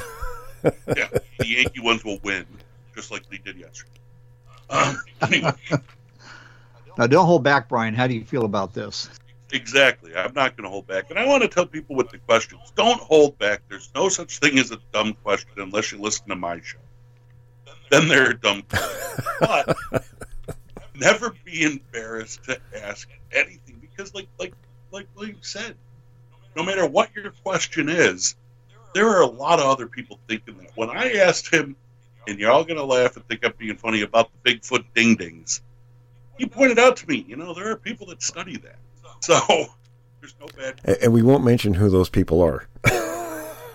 No. Please don't. It's not an area that I would focus on. I mean, now typically it's a valid question. Typically, genitalia is not seen, but that's a commonality among other primates. Well, or don't see. Or don't see, right. I mean, if your fixation is on that, maybe you need help. I don't know, but... Rorschach test. What's that, Tom? It's a Rorschach test. Right. If I ever take one again, that's the first thing I'm going to... What do you see? I see a Bigfoot ding-ding. And that could be a whole nother topic of discussion, but we'll let that go. Yeah. Well, that's when your mental health provider says, "I'll be right back," and comes back with this really nice jacket. I've got a jacket. Pristine white. I've got a jacket Yes. in the room for you. Right. Which reminds me, there was an episode of MASH where Colonel Potter said to a psychiatrist, "I've seen hundreds of ink blots. They all look like horses." So, yeah, you see what you... But there's, again, we go back to questioning evidence. I think I encourage everybody to be skeptical. I think it's healthy. I think it makes for better answers to these great questions. And I think we should be. I think most people out there are skeptical. And I don't mean skeptical from the point, but there's a difference. There's debunkers and there's skeptics. There's a fringe of people that are scoffers. Debunkers, the ones that just absolutely won't consider anything. Then there's the people who will believe anything, and they're both fringes. When you look at our population of our country, that's the fringes. And unfortunately, sometimes they're very vocal. Brought that up. What's that? I'm glad you brought that up because I don't know if this is going to be on video for everybody, but you guys can see Houdini right behind me. Houdini's a hero of mine. He's on my wall. And a lot of people assume because I'm such a Houdini fan, and we've done 4 episodes on Houdini on my show, you should all check out Transatlantic History. But, Houdini is now considered the patron saint of debunkers, but he wasn't. He was a skeptic. Mm-hmm. Big difference. He was searching for the truth, and when he found fraud and hoax, he exposed it. The people that follow him today and are like the Houdini worshippers are like, I'm going to debunk everything. That's really not what Houdini was doing. He was going after the people that he proved were fake and hoaxes, and he's like, I'm going to expose you publicly. But that's not what it's about. Yeah, be skeptical, but don't write everything off. I mean, without evidence, I want evidence if you want me to believe something, but I'm not going to go in with the mindset that it's impossible. Because you can't prove or disprove anything with that mindset. There's a quote. There's a quote that Renee DeHinden had that it was one of my favorites. And it was basically that, everybody has a right to their own opinion, but nobody has a right, how did that go? Nobody has a right to be wrong about the facts. Without the facts, their opinion means nothing. So. Well, Will, you and I have run into people that, I try to be courteous and polite, but everything they see is Bigfoot. Oh, yeah, yeah. And you're like, there's a natural explanation for it. And that is a problem in and of itself. I encourage people to go out there and to expand their awareness, Mm-hmm. when they're new to the topic and say, okay, wow, hey, look at this. I think this could be Bigfoot.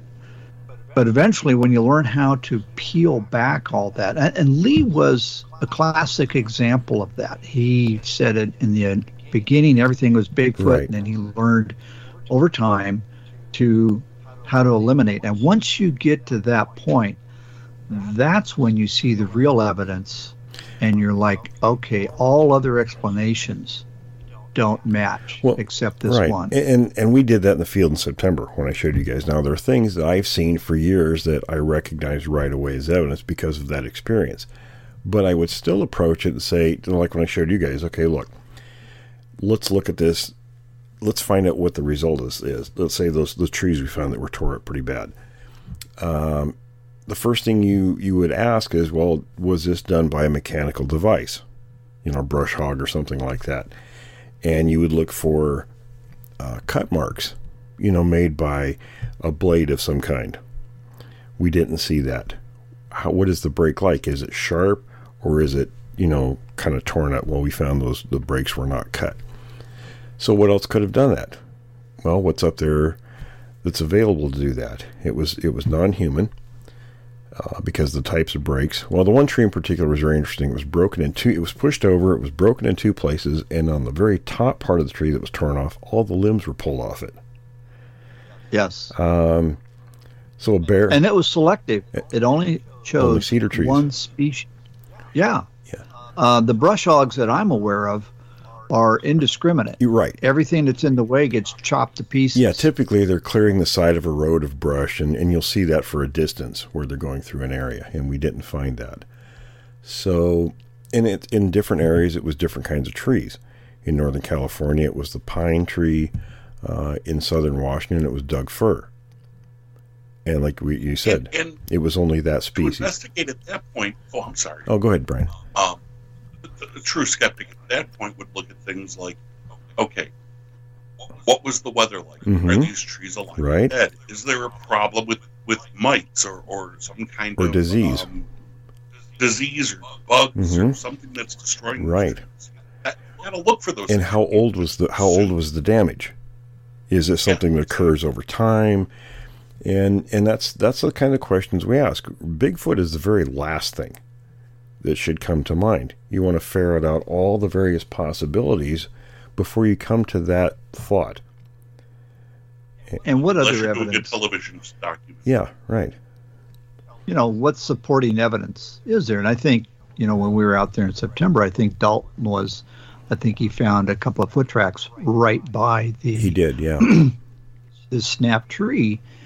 And, remember, after you guys left, I drove solo up on the opposite ridge line, and I saw the same thing. Mm-hmm. I saw torn up cedar trees. Right next to it would be saplings that were Doug fir, not touched. Yeah, the same thing. And the brush hogs don't do that. The very first time I found these trees like this, and I've mentioned this many times, my friend Jack and I, we suspected there were two drainage systems kind of southeast of Yakult in Washington.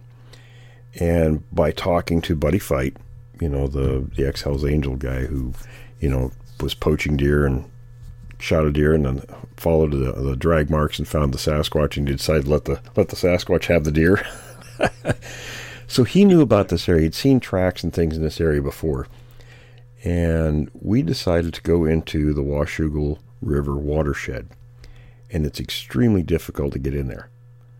So we ended up eventually having to wade the river up to our chests to get across into that area. So we got into the watershed, didn't see a lot. So we decided to go to this saddle that divided that and another drainage system, because there were sightings on both sides along both drainage systems, and we theorized that the saddle was probably a crossing point from one drainage system to the other.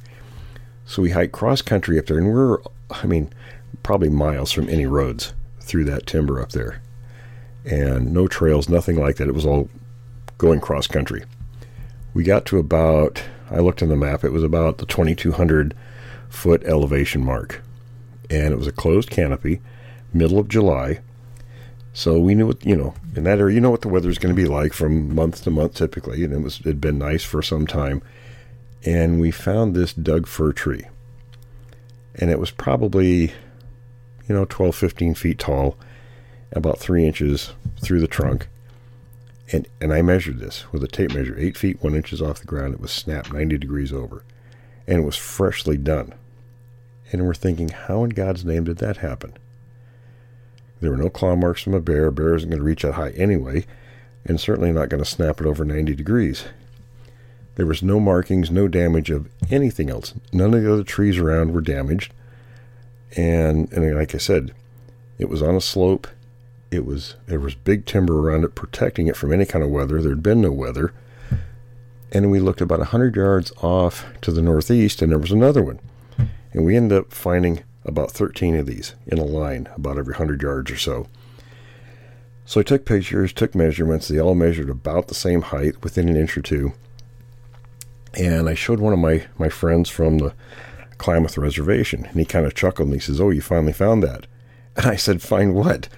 And he says, "Well, that's the big guy's markings." He says, that's the big one, showing the other ones which direction we're going to the next feeding area." And I said, "Oh." And he says, "Yeah, if you find one of those, it's probably territorial marking. The line you found, that's telling the rest of the group where to go." And he says, "And if you find an area where there's a lot of human activity, sometimes they'll do this around that area to kind of as a warning to their own kind that, hey, this is dangerous. There's humans here. Don't go there." I thought, oh, very interesting. But, I'm looking at everything possible to see how this naturally could have occurred. And I couldn't find anything. I would have asked him, really, what else haven't you told me? Oh, I'm sure there was lots. What do you hold it back? Well, we've had Tom Seward on, and Tom's a great guy, and we're going to do a regular piece with him every month. But he's one of the few Indians who will actually talk about this, because a lot of them, and he made a good point. He said, actually, when you look at the totems, the carvings and things in the Northwest, he says it shows clearly that's, the Sasquatch is their number one creature out there. So when, everybody says, oh, it's the eagle, it's this or that. And he says, no, it's the Sasquatch. That was their number one thing out there. And he's very informative. What's that, Brian? I've heard people in indigenous tribes say that they're sacred to them. Right. Yeah, it depends on the group, and how they view them. And they respect them as part of nature. Sure, exactly. Yeah, it's all part of nature to them. And I look at the native communities out there, the hundreds and hundreds of them. And, you're talking about a living encyclopedia of this topic, as well as everything else. But especially with this topic, we should have learned a long time ago to listen to him. Will, I think about Yakult, how you had said that the Native Americans there would warn the settlers when they came in, don't go up there. And I just got a chuckle out of that. I'm like, you'd think some of them would have said, hey, that's a good spot. Go up there. Well, that area, make your homes up. Well, a lot of native folks were very friendly toward the settlers. Wasn't all negative. So I think a lot of times they weren't doing that, and partly it was to respect the Sasquatch. Because things like when you hear about rock throwing, like you mentioned with the campers, rock throwing means they want you out of there. Other primates will do similar things. When they want you out of an area, they'll let you know about it. Hey, let me ask you this. This is a question in my mind. I talked to a guy, I think I texted by email, and hopefully we'll get him on the show. He's from New Hampshire, but he was out camping, and he had an experience that a few people have had, and that is where Bigfoot will come up and either lay its hand on your tent or drag its hand across your tent. And he had it followed up with guttural growls and a roar that literally rattled his insides. And for some odd reason, that sort of bothered him. I can't imagine. Gave him pause. I think it would have gave me wet underwear, but... Right, exactly. Or lumpy underwear. Or lumpy. Yeah. What any idea why they do that? Could that be the equivalent of smacking the side of a... I was just thinking that, yeah, cap? Because when they approach humans, they want to know how many are there and their posture. So when they smack the side of a house, they're trying to get a reaction. They want to see how many people are there, because it's a numbers game with these things. Same with a tent. They don't know how many people are in there. Is it they're trying to assess the threat level is what they're doing. do they scrape the side of the tent and suddenly a 50 cal takes up, punches holes through the fabric? Now think about this from, say, the 1950s or 60s. You get a similar situation. What comes out of the tent? A gun blasting. And I know people that would have done that. So, oh sure, yeah. If there'd been any kind of experiences with these things and humans in a situation like that, they're going to want to find out. So you might come up and gently test the waters a bit. Well, we had that one of our guys that was on the show a couple of years ago, and they had run across a very secluded campsite that had been hastily abandoned because they left very valuable equipment in the campsite. But what was notable was lots and lots and lots of empty shell casings from a 223. I'll give you a good example, a story, and it comes from Teddy Roosevelt's 1892 book, Wilderness Hunter, the Bauman story. When they first realized there was a creature there, they were in their lean-to, and in the middle of the night, they woke up. This creature was there at the entrance. And what's the first thing they did? They started shooting. So that was probably a common practice with people, for Lord knows how long. Well, it's the times. It's the times. Because sure. if somebody's at your tent or the entrance to your lean-to or whatever it is, and they haven't announced themselves as a friend, you know that they're not. Right. So even today, since we have been shooting a lot of things out there, our behavior has changed. They're still going to approach very carefully to see what the threat level is. Is there anyone among us here who doesn't believe that if Teddy Roosevelt did run across the Sasquatch, he would have fought it? Well, Teddy Roosevelt might have, but he never ran under one. Yeah. Teddy would have fought it. I'd have pooped myself. Some people would have passed out. Teddy would have been like, let's go. Who was sworn in as president in Buffalo. Well, fellas, we're getting pretty close to being out of time. Any final thoughts before we wrap this piece up? I was hoping we'd get Forrest on while you were still with us, Brian, but we'll have to do that another time, I guess. She must be still out chasing the horses. Oh, I will come on anytime, because my final thoughts are I am thrilled to be asked to be on. I am such a fan of the show, as you know.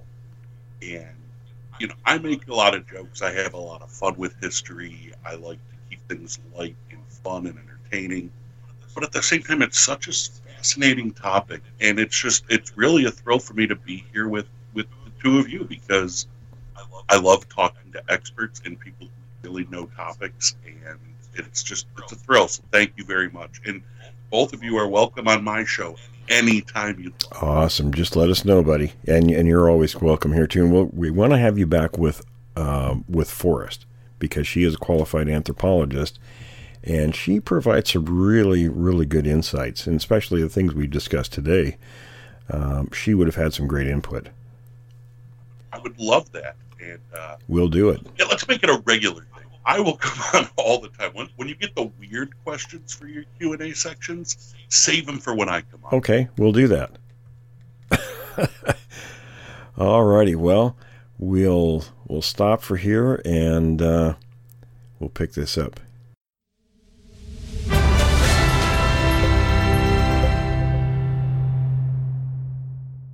In Bigfoot history, near Cincinnati, Ohio, 1963. Mrs. Wallace Wright, Cincinnati, wrote Patterson that before their marriage, she and her husband were parking on a small road next to a wooded area when they heard a noise outside the car and saw something dark and unbelievably tall that made a low, deep noise. It looked from a distance like a huge tree walking. She said her husband took several men back to the spot, and they all saw it.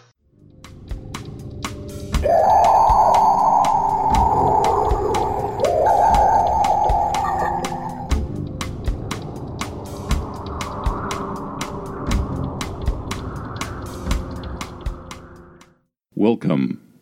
This collection of 5 stories is being brought to you by William Jevning, and they are being narrated by me, Jim Sower. Story number 1 is a Bigfoot encounter in California from the Yuba Feather River area between LaPorte and Quincy, California. Story number 2, A Night in the Sierras. Number 3, Butte County, Oroville, California. Number 4, Wood County, Wisconsin. And number 5, Strange Story, Clark County, Washington. Story number 1. California's Yuba Feather River between LaPorte and Quincy, California. I had a very up-close encounter in June 1988 on the North Fork of California's Great Feather River between LaPorte and Quincy in a very isolated area. There is next to no traffic in this area. On this occasion, it was me and my 2 dogs by ourselves, and it was a very unnerving experience. I had hiked into this spot, on the North Fork of the Yuba and Feather Rivers, a place called Middle Fork. I found a spot near a tree line so I could tie my food up in a tree to keep the wildlife out of it. I made camp and cooked a few trout that I'd caught earlier. The campfire was still burning lightly as I was getting a little tired, so I decided to turn in. It was about 9 p.m., and the fire was now just about out, just smoldering a little, so I didn't put any water on it. I just climbed into my tent and laid down on top of my bedroll.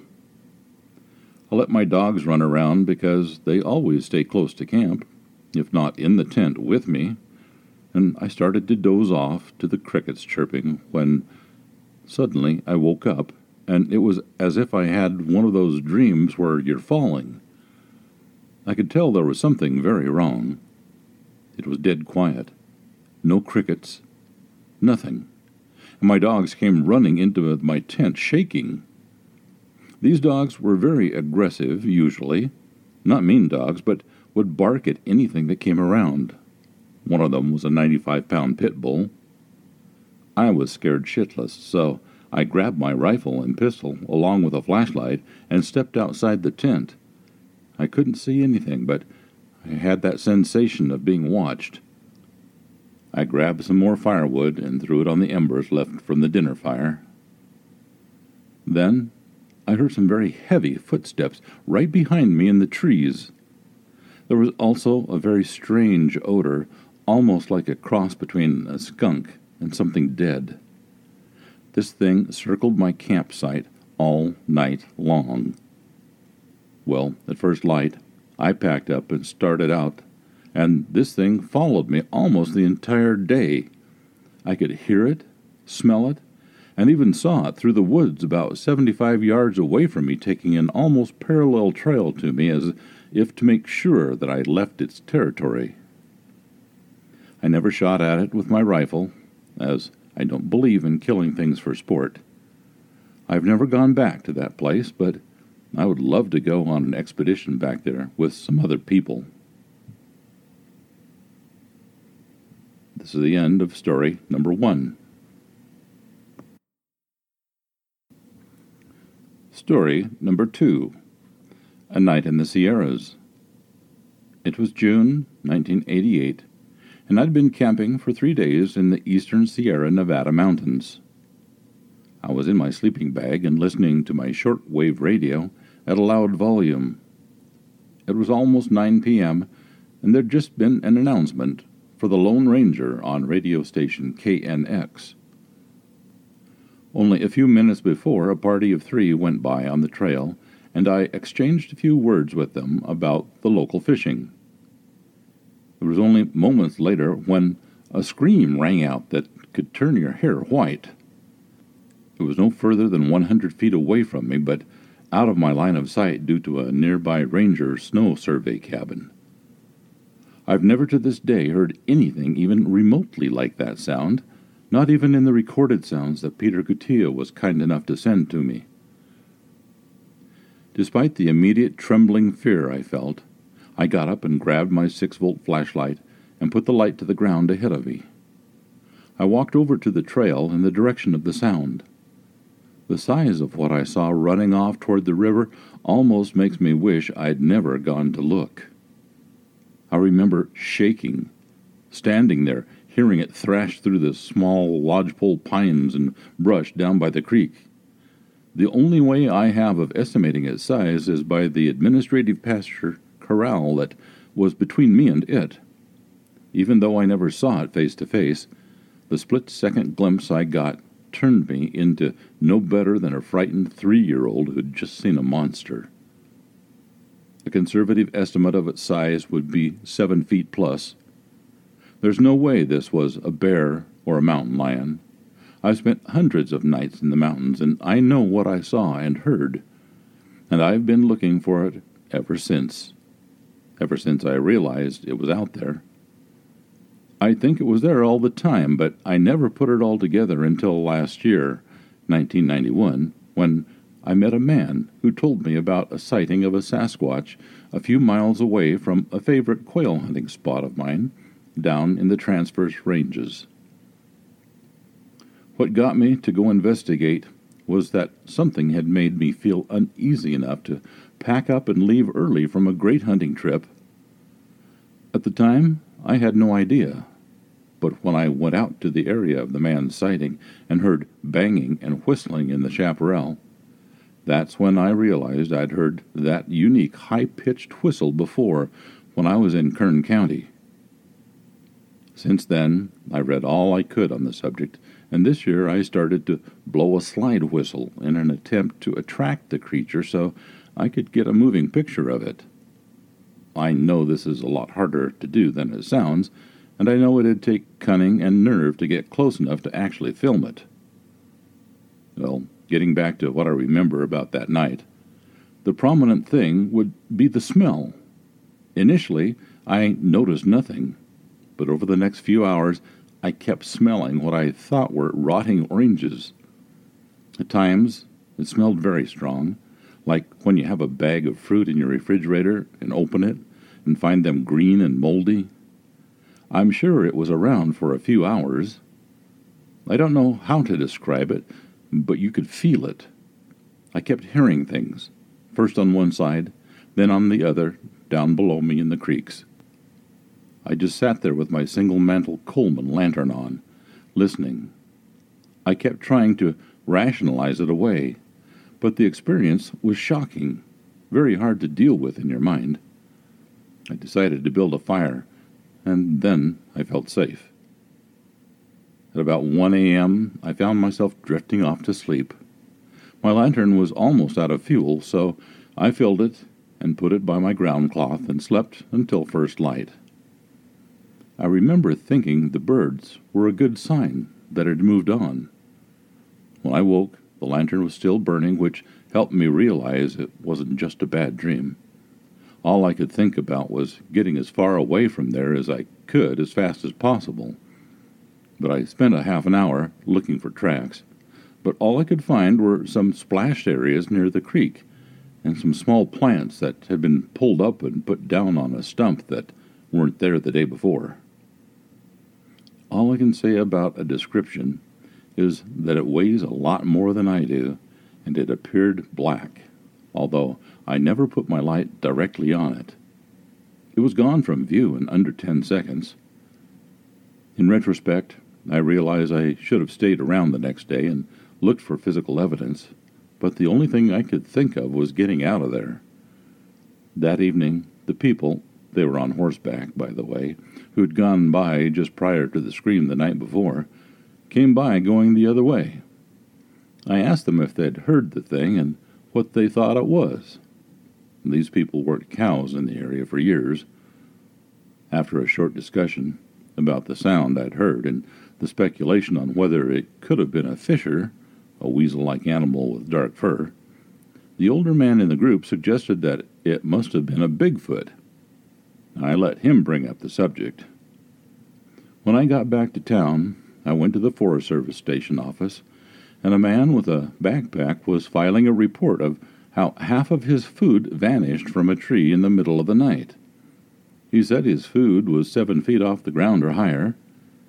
He was about 6 feet tall.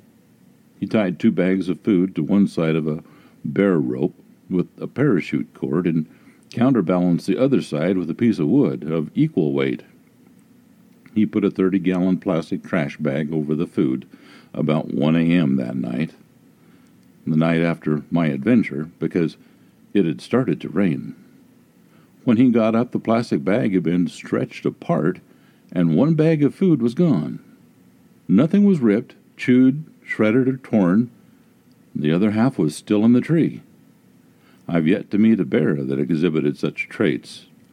I mentioned the word Sasquatch, and all 4 Forest Service employees that were in the room went silent and looked around at each other. One man said, it must have been a marmot, a burrowing rodent. Since this time, I talked to a man who has lived in the area for almost 60 years. He told me that he and his 80-year-old mother had seen a 9-foot-tall red Bigfoot in the area 2 years earlier. He described the tracks perfectly. He said he never talked about it with anybody because no one would believe him. In the same area in 1986, 2 scientists doing wildlife studies reported hearing loud screams that they couldn't identify. This is the end of story number 2, A Night in the Sierras.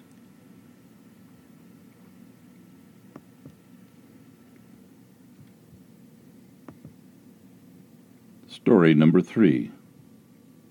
Butte County, Oroville, California, 1969. Outtake from Weird California by Mike Moran, Joe Osterl, Mike Mercenelli, and Mark Sergen, under the chapter Bizarre Beasts. The Big Hairy Man of Cherokee Road. Charles Jackson and his son Kevin got the shock of their lives on the afternoon of July 12, 1969. They were at their home on Cherokee Road in Oroville, well south or east of Bluff Creek, but not very far from the Plumas National Forest. Father and son were working peacefully in their backyard, burning rabbit entrails, when a huge ape-like creature loped out of the woods and stopped to stare at them. The beast was 7 to 8 feet tall, had large breasts, and was covered with 3-inch-long gray hair except on its hands and face. The Jacksons, only 15 feet away at the time, said that after it spotted them, it walked up to the outhouse, looked around, and suddenly ran back into the woods. Another Cherokee Road resident had a run-in with the ape man around the same time as the Jacksons' incident. For weeks, Homer Stickley's farm had been haunted by something that screamed in the woods at night and stole apples from his trees. Then, one moonlit night, Stickley saw the culprit, a tall, hirsute, 2-legged creature that walked through a nearby meadow, pausing to stand by a stump. By September, at least a dozen people had reported giant ape-like things running around Oroville, but the Cherokee Road sightings remained the most documented and credible of the lot.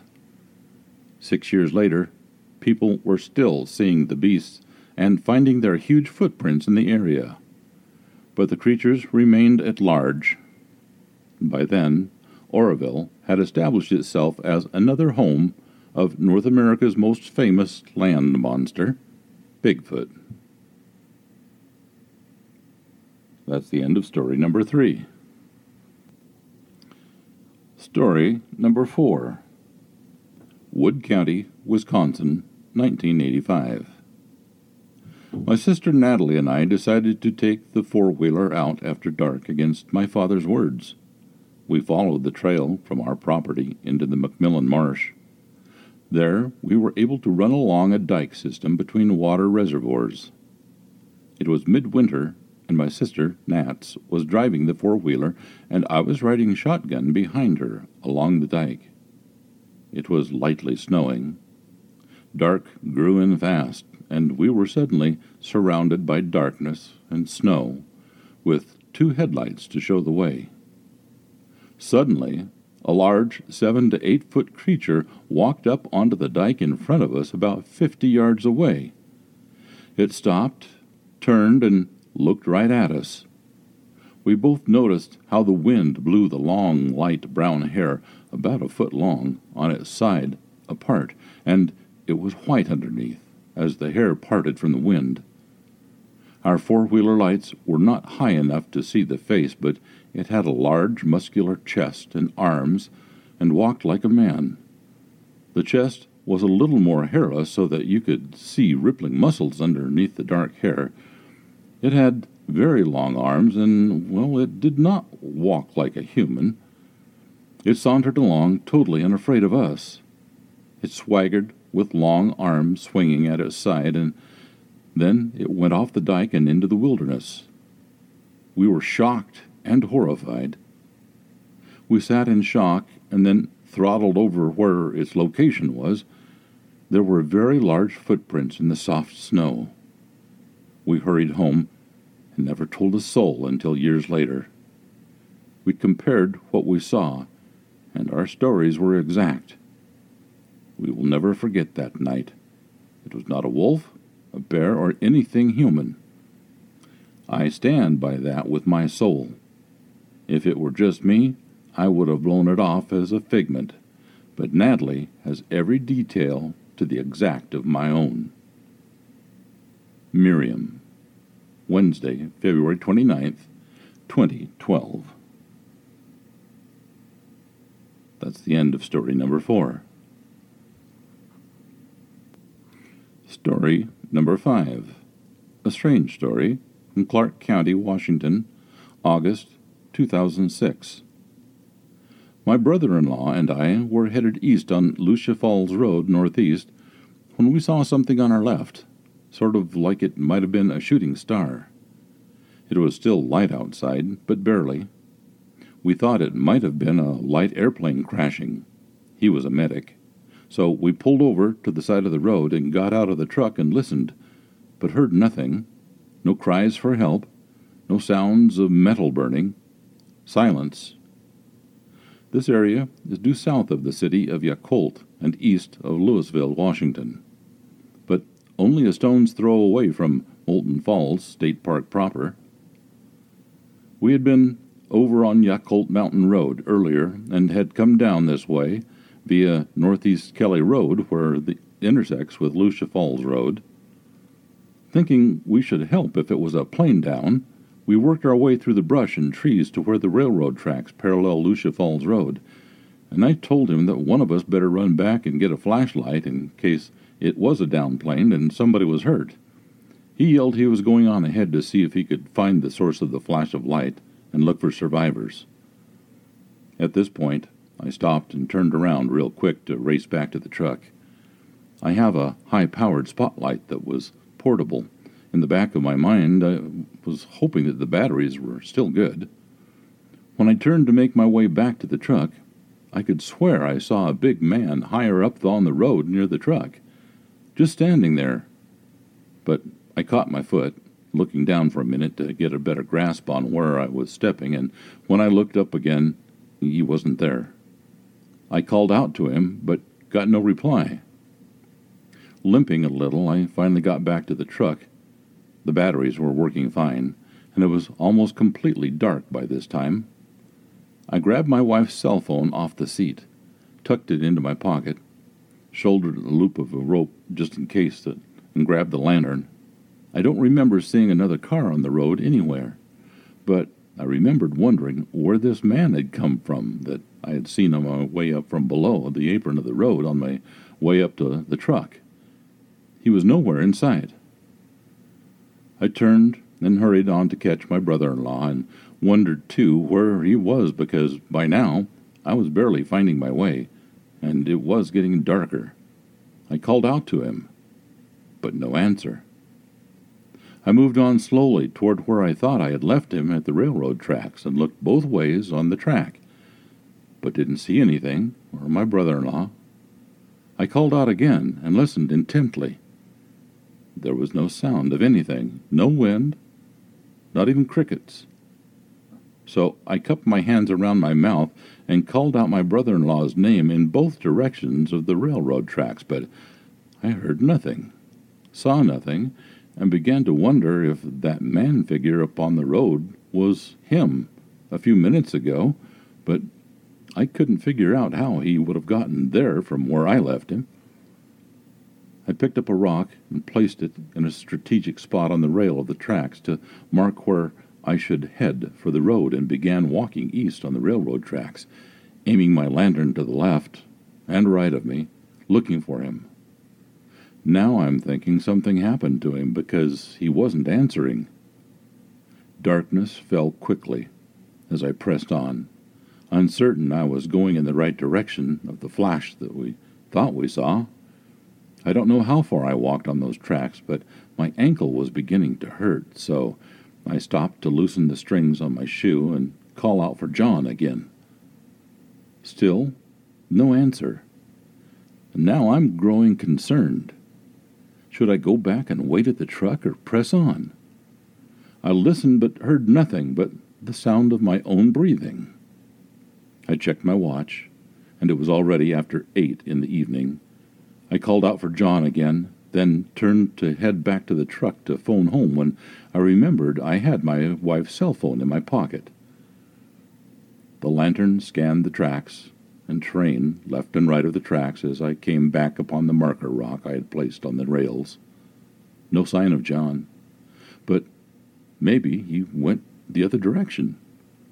I thought, so I left the marker rock on the road and walked the tracks in the other direction for about 15 minutes, calling out for him all the while. About the only thing I noticed was the quiet. Where was my damn brother-in-law? It's roughly 9 o'clock at night now, and no sign of John, but I didn't want to leave him behind. I sat down and pulled out the cell phone and dialed home. I tried to explain where I was and what had happened, but I couldn't explain where John had wandered off to, and I told the gals that I wasn't leaving here without him. Just as I was about to hang up, I heard footsteps coming and the disturbance of gravel on the railroad ties. I flashed the lantern around and down the tracks where I heard the footsteps and thought I saw John coming. "John!" I yelled out several times. Then I told the girls he was coming and hung up the phone. John looked a mess. "Hey, where have you been, buddy?" I asked. He reached out and put his big arms around my neck and said he was glad to see me.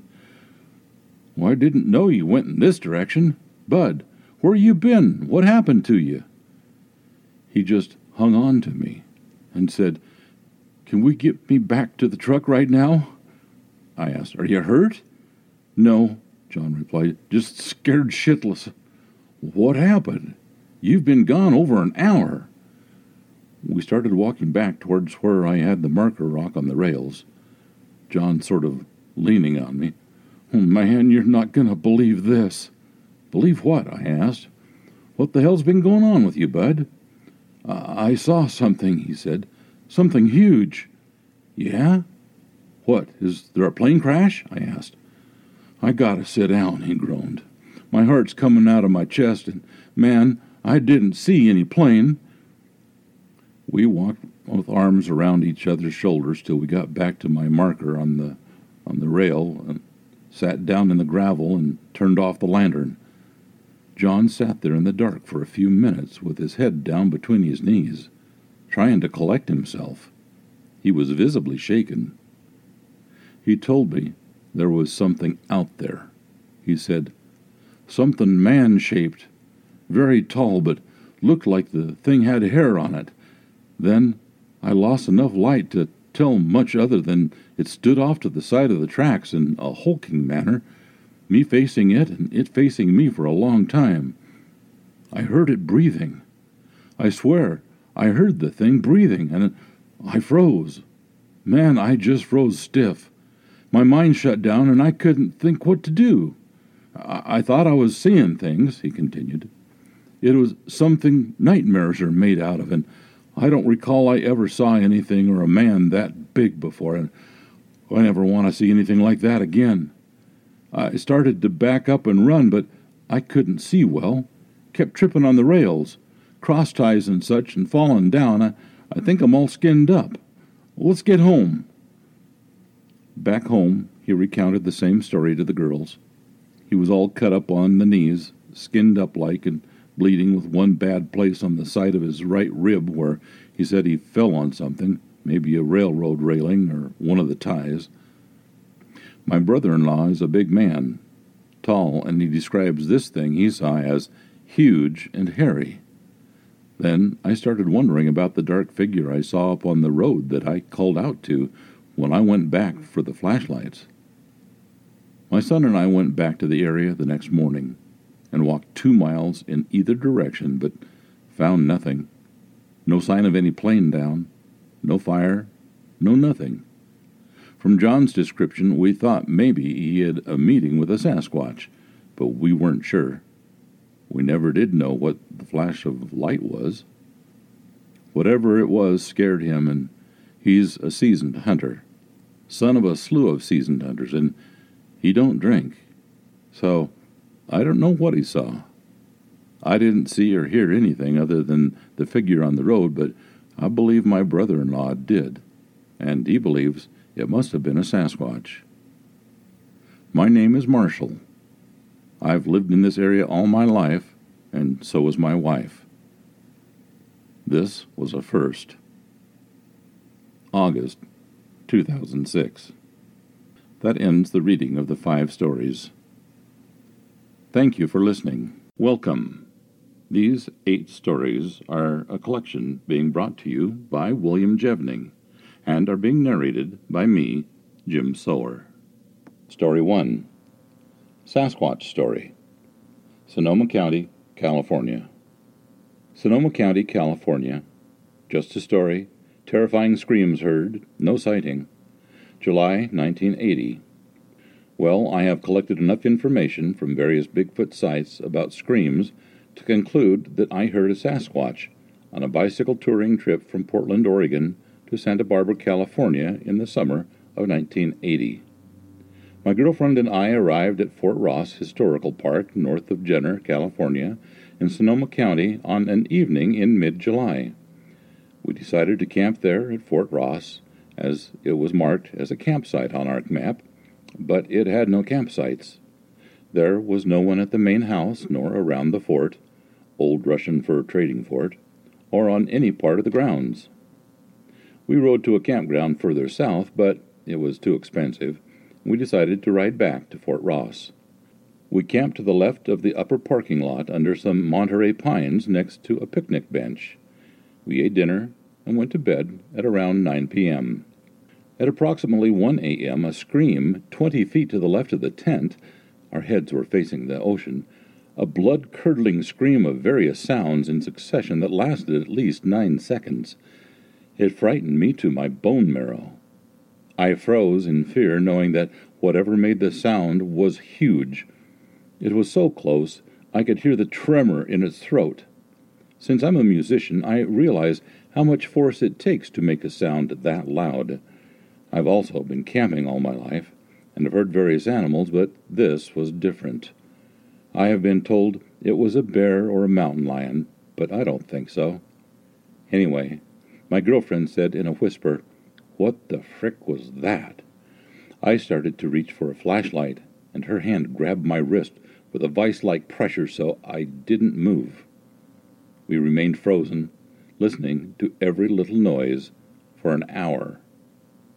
Incidentally, there were sheep running free everywhere going "Bah, bah," and they didn't stop making noise when the scream occurred.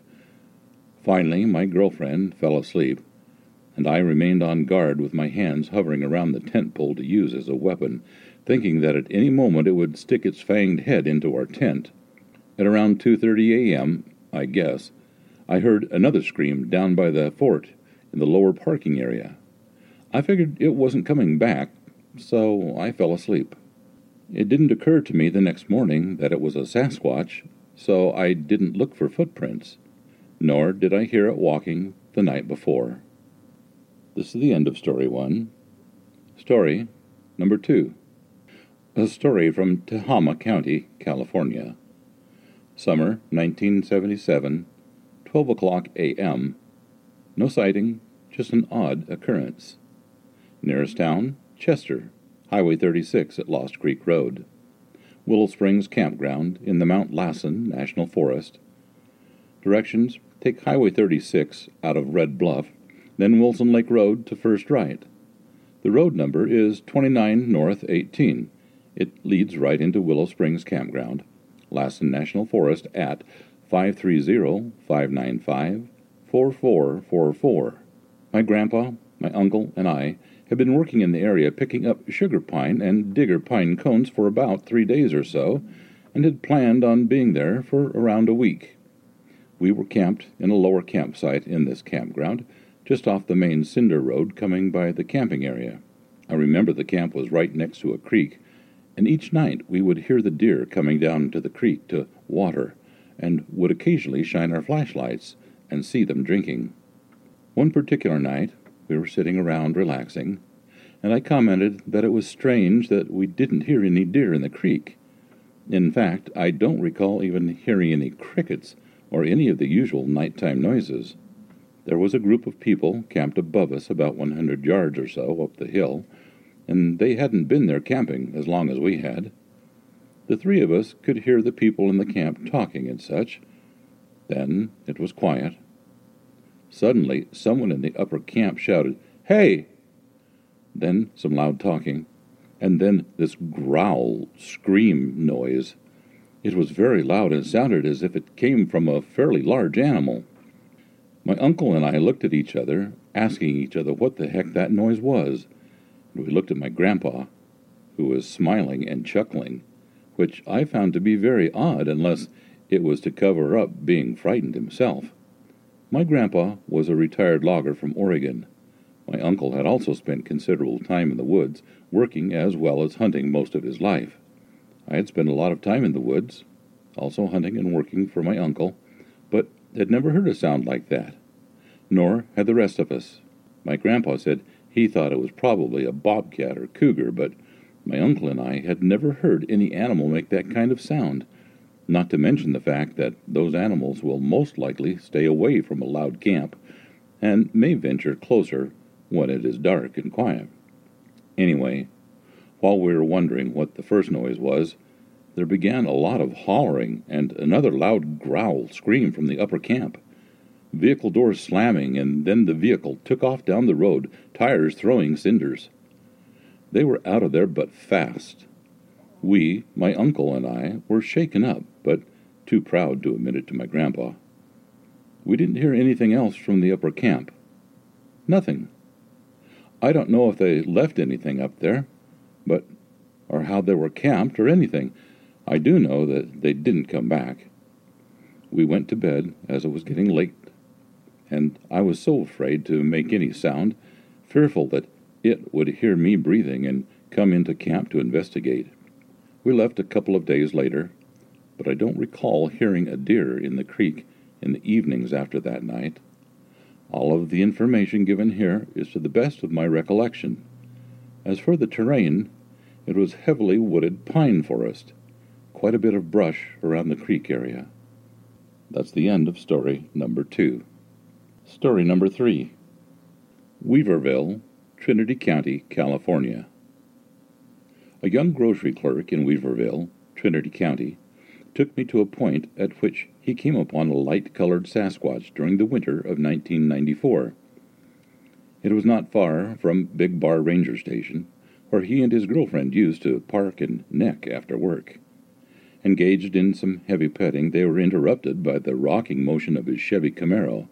They looked around, thinking it was one of their friends or other kids screwing around with them, but the windows were pretty fogged up. There was little visibility. Determined to confront the intruder, the young fellow bounced out of the Camaro, screaming, "Knock it off!" in a most assertive tone, only to find himself face to face in the pitch dark with a hulking figure he described as a bit taller than he was. Stunned, the kid backed up into the open car door, unable to move. He said the Bigfoot, with his left fist, wailed on the roof of his Camaro, beating it at least 3 times, but barely denting it. "I heard it breathing. Man, I'm telling you, it was alive. Scary blankety blank. I heard it breathe." The informant called to his girlfriend inside the car. in what she later described as 3 octaves higher than his usual voice, telling her to lay on the horn. Upon hearing the sound of the horn, the Sasquatch sidestepped, backing away from the car, and stared at the kid. I couldn't see his eyes or facial features, but it was clear he was facing me and looking at me. Even as dark as it was, he was only lit up by the car door light.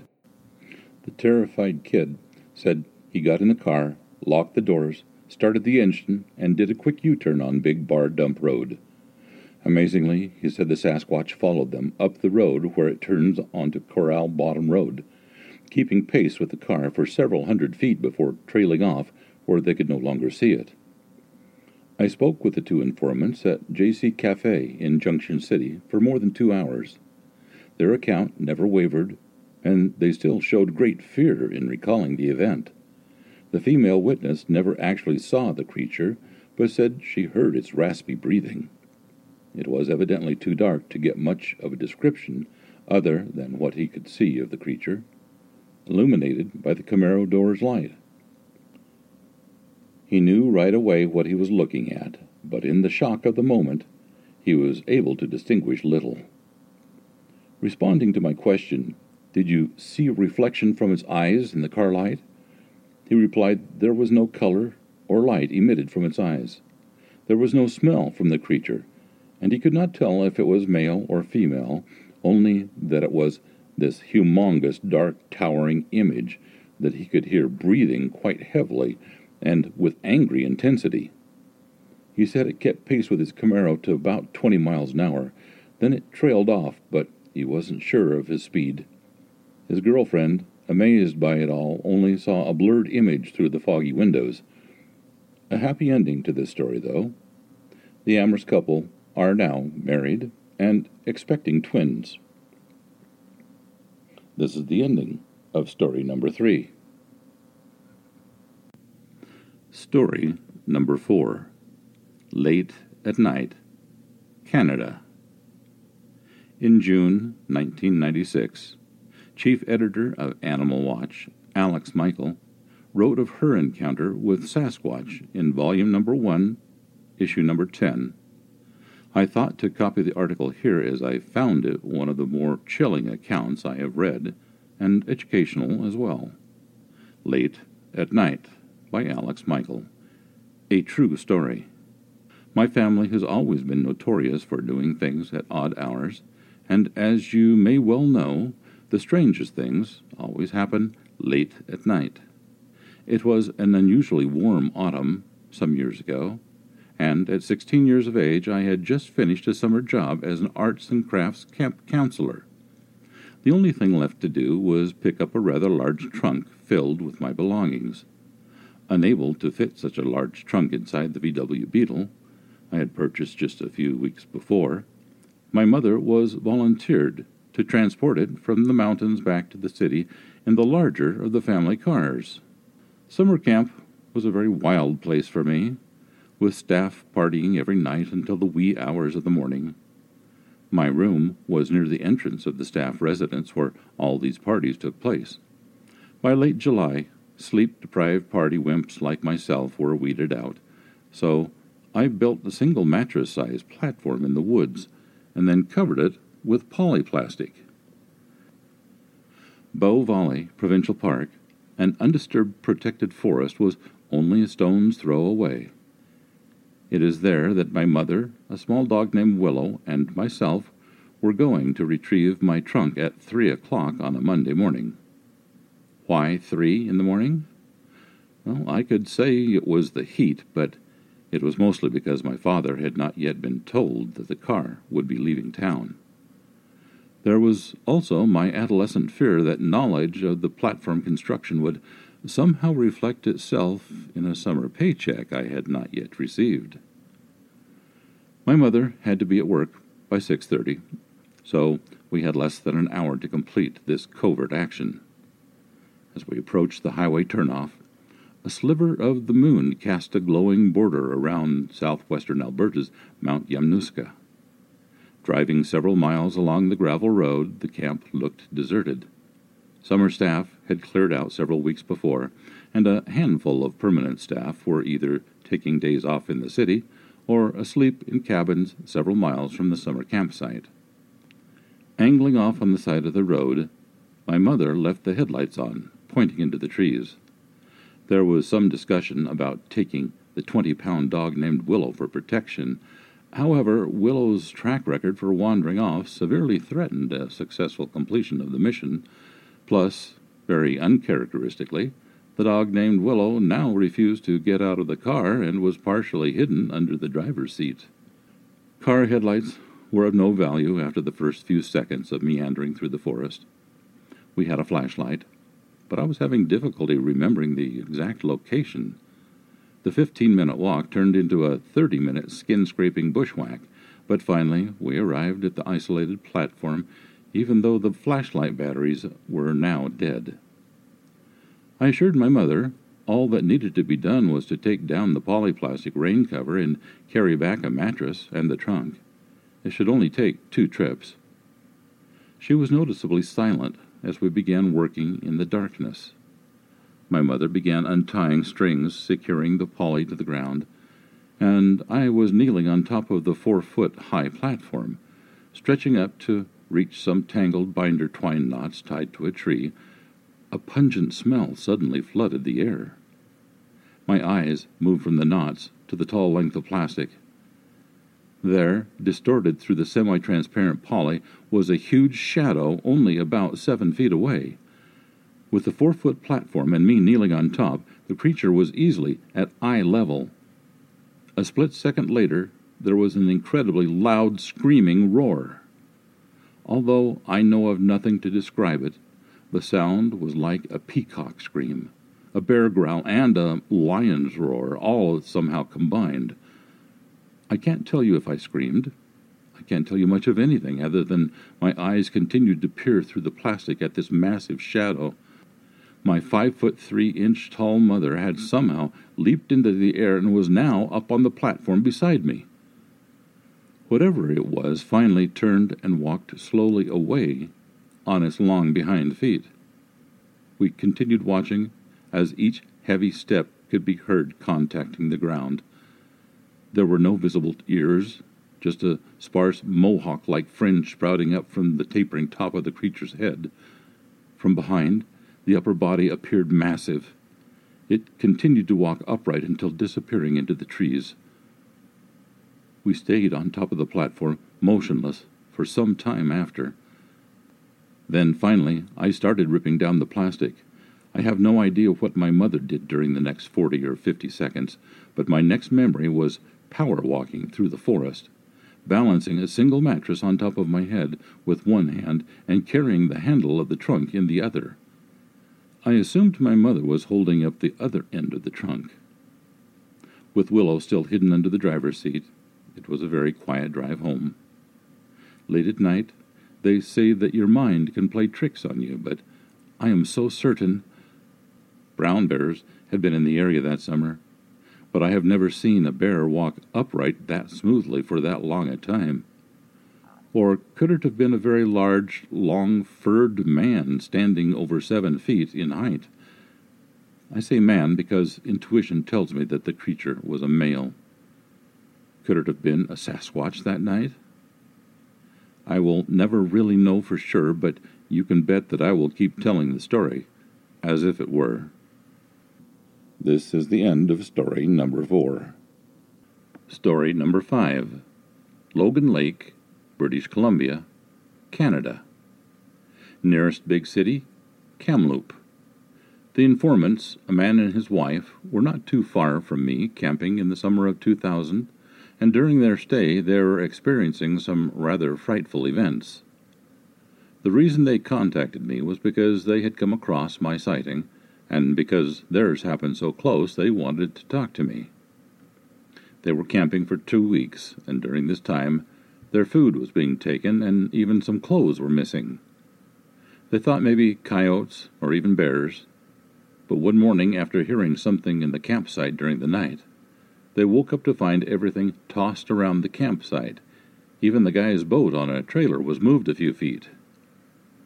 One night in particular, something hit the side window and broke it, and in the morning they found a large rock sitting there in the dirt. On another night, they said it sounded like a few people were outside their camper mumbling. Jill said it was like someone had their mouth full of food. I pictured the Sasquatches eating all their food and trying to talk to each other. After that morning incident, they cleaned up and had breakfast when Jill had noticed bare footprints just off to the side of their camper, and they said it was obvious to them by the size of the prints that the visitor during the night had to be a Sasquatch, nothing else. They said the prints were around 18 inches long. The man put his size 12 foot inside the print, and there were still 5 or so inches more in length. They told me that a couple days later they were out in the boat fishing and actually saw this thing in their campsite while they were out in the boat. Apparently it was throwing their stuff around and making a mess of things. The couple described the Sasquatch as a reddish-brown with long arms and a funny-shaped head. They believed it to be a male because of its bulk, size, and height, which they say was about 7 to 8 feet tall. I asked if it could have been a bear, and they both replied, "As God is our witness, what we saw was a Sasquatch."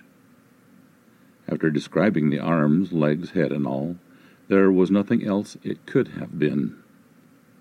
Personally, judging by their body language and the way they were trembling while talking to me, I believe them 100%, no doubt whatsoever. The older couple said they waited in the boat for a while until they were certain it was gone, and as fast as they could, they chucked everything in the camper and left the area, only packing up properly when they got to the town where they ended up staying that night. The couple were in their 60s, very clean and neat and polite. I can't see these two spinning a tale because it's been almost 6 years since that time, and they preferred not to be bothered by it. The sighting area is no more than a 40-minute car ride from me, and it's exciting because I've actually heard of another sighting in that area, but I didn't pay much attention to the person at the time, but now I'm going to try and track him down to hear what he has to say. I'm wondering if maybe there is a Sasquatch, and it could still be in that area. Tim Martindale, Merritt, British Columbia. This is the end of story number 5. Story number 6. Teapot Hill Hiking Trail in Cultus Lake Provincial Park. My name is Sanel Hodzik, and today, December 12, 2012, at approximately 3 p.m., I was hiking with my dog up Teapot Hill Hiking Trail near Cultus Lake Provincial Park in the Fraser River Valley. The nearest town would be toward Chilliwack, British Columbia, Canada. On my way down the trail, I was changing my music on my iPhone, not really paying attention to my surroundings, when I noticed that my dog, Lila, was barking like crazy. She was about 5 feet ahead of me and staring off into the distance, so I stopped and looked ahead when I noticed something in the bushes about 50 feet ahead of me. I was so scared that I froze and just kept staring at it. After about a 10-second stare down, I switched my camera on and quickly took a picture. Meanwhile, my dog is still barking like crazy. I then picked up a rock and threw it in the direction of the thing, and then I quickly turned around and ran back up the hill. I waited about until I saw someone else coming down the hill, and I followed him closely behind all the way down. So I do believe I saw the Sasquatch or Bigfoot that day. If I could describe it, I would say he was about 8 to 9 feet tall, very hairy and big. His skin color was brownish. His face was something like a monkey or ape. I took it with a full zoom on my iPhone 4. He was about 50 yards away from me. He's in the middle rightish of the picture. Only thing I noticed really was how he was standing, looking at me. It had a long face, but bigger forehead with long hair starting from about the top of its head. Sanel Hodzik, Chilliwack, British Columbia. That is the end of story number 6. Story number 7. Letter from El Paso County, Colorado Springs, Colorado. Summer, 1991. To whom it may concern. After reading some of your stories regarding Bigfoot, I thought I would add something I have kept rather a secret for quite some years.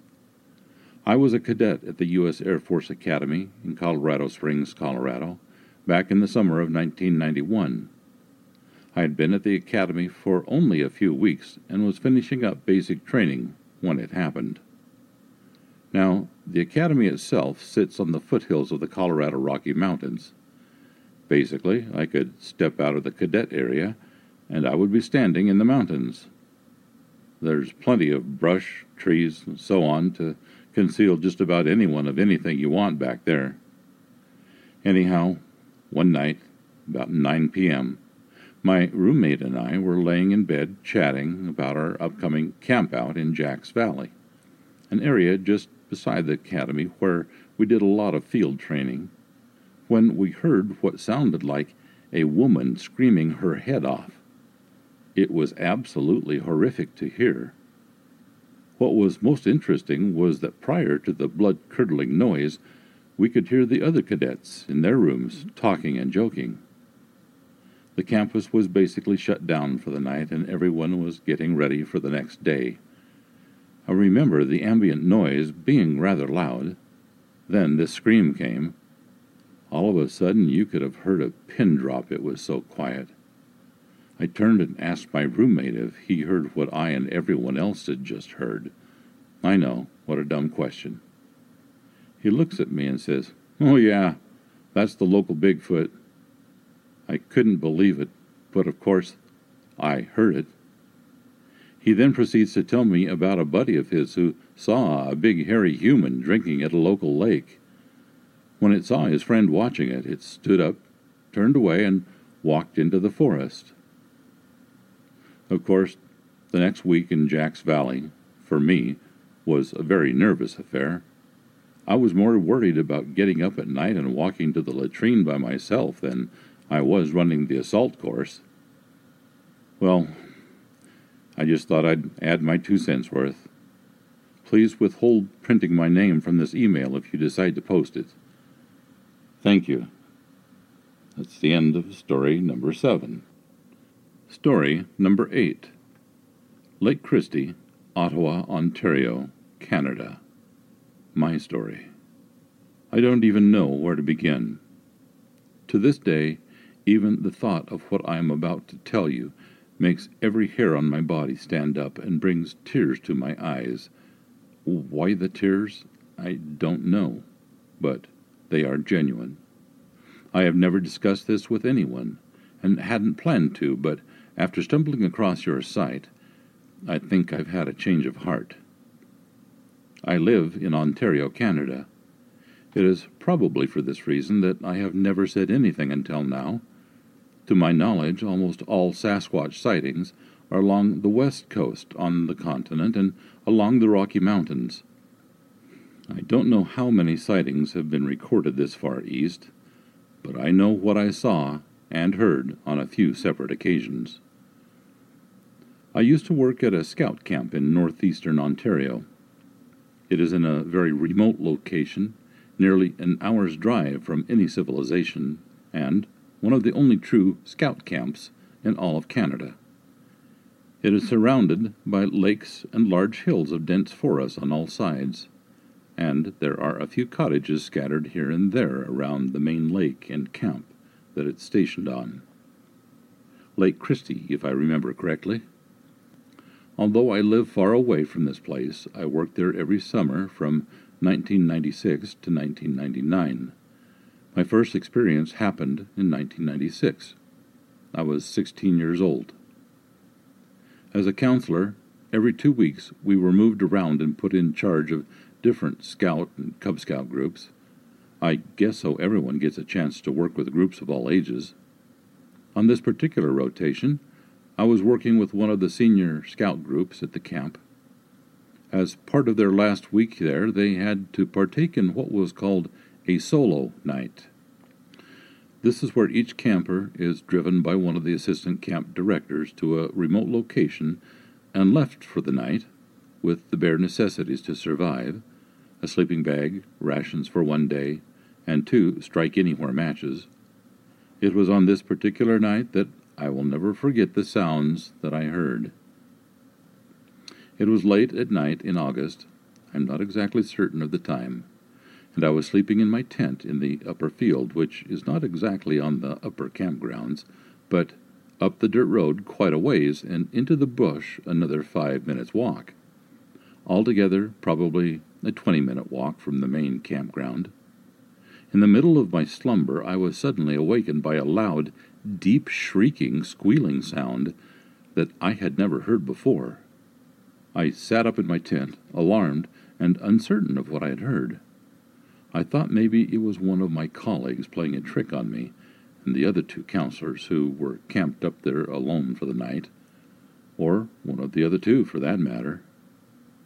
This being a camp full of staff who are well known for their pranks, I wouldn't have put it past them. Then I heard the noise again. It was even louder.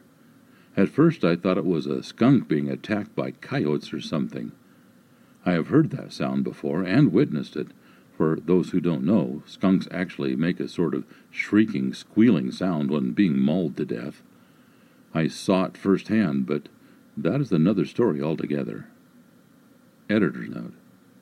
All Mustelidae, such as wolverines, weasels, badgers, civet cats, skunks, and otters, etc., emit a loud to groaning squeal or high-rolling shriek, often sounding like a woman in hopeless distress when caught by predators or in iron-set traps.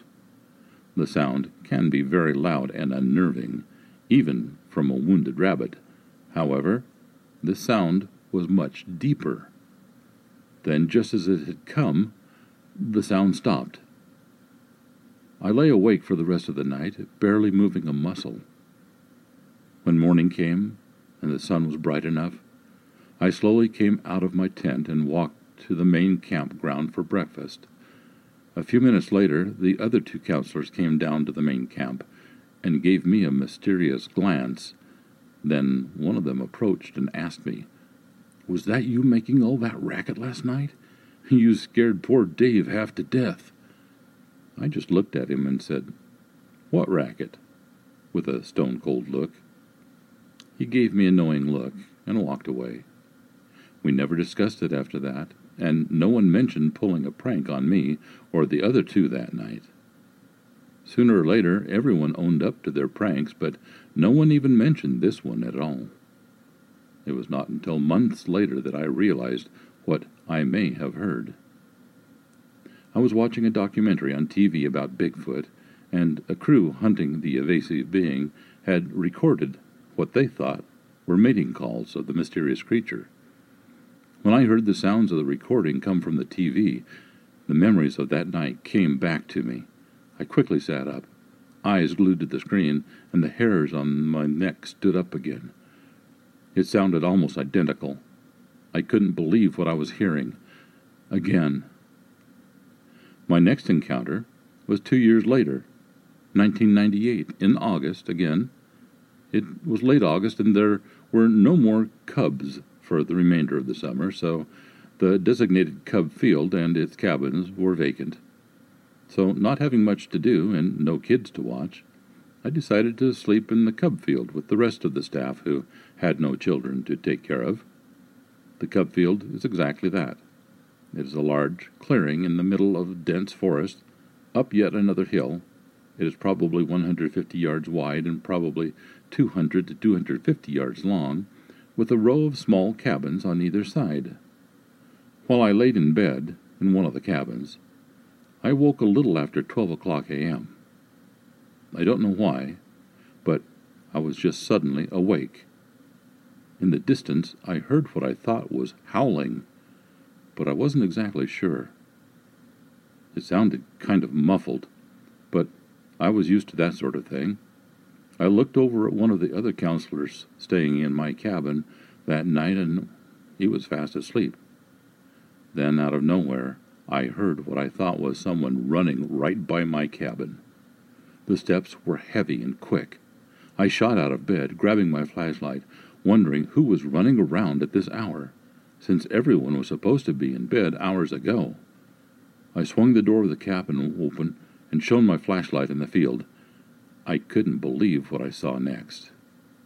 About 40 feet away, diagonally from me, I saw a large, hairy creature walking across the field very swiftly. I stood there in shock, wondering what my eyes were seeing. This thing was absolutely enormous. At first I thought it might be a bear, but then realized something. It was walking upright, on 2 legs. It was very tall, bulky, and had dark brown hair covering its entire body. Then, as if noticing my flashlight, it stopped, turned, and looked at me. I could see the yellow reflection of its eyes and its face. The face seemed to be almost half human, half ape-like, having little hair on its face, but the skin was almost the same color as its hair, a sort of light brownish color. It stood there, looking at me, and I at it, for what seemed like an eternity, but was probably more like a few seconds. I wanted to scream. I wanted to wake up the others, but I was frozen. I was caught up in the phenomenon that I was seeing and couldn't move. That's when I noticed the smell. It was such a rancid odor, I had to plug my nose to save from puking. Then the creature turned and began to continue its swift movement across the field, and in a matter of seconds, it was across the field, walked between 2 cabins, and into the dense forest.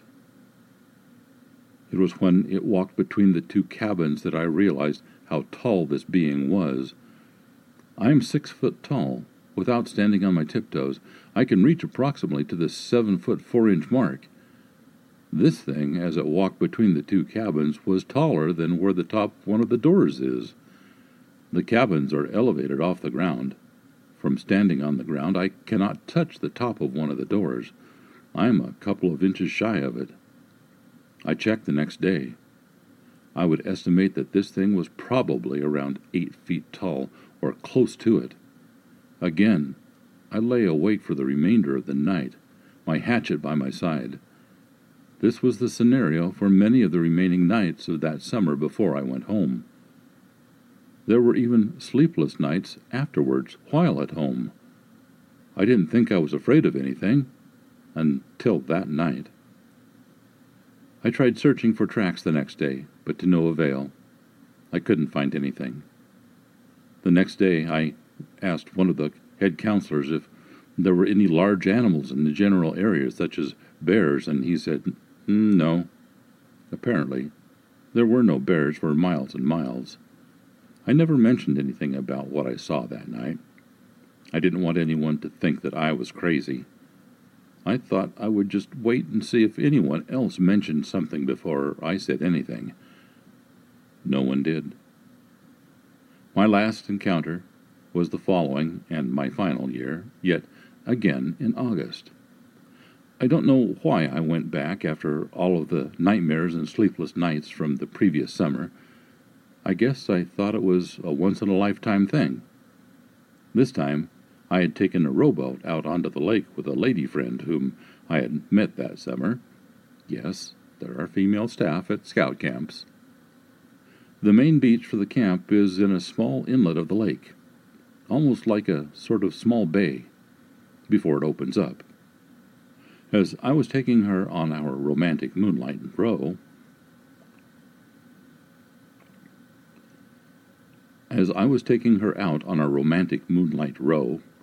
I heard what I thought was somebody whistling at me.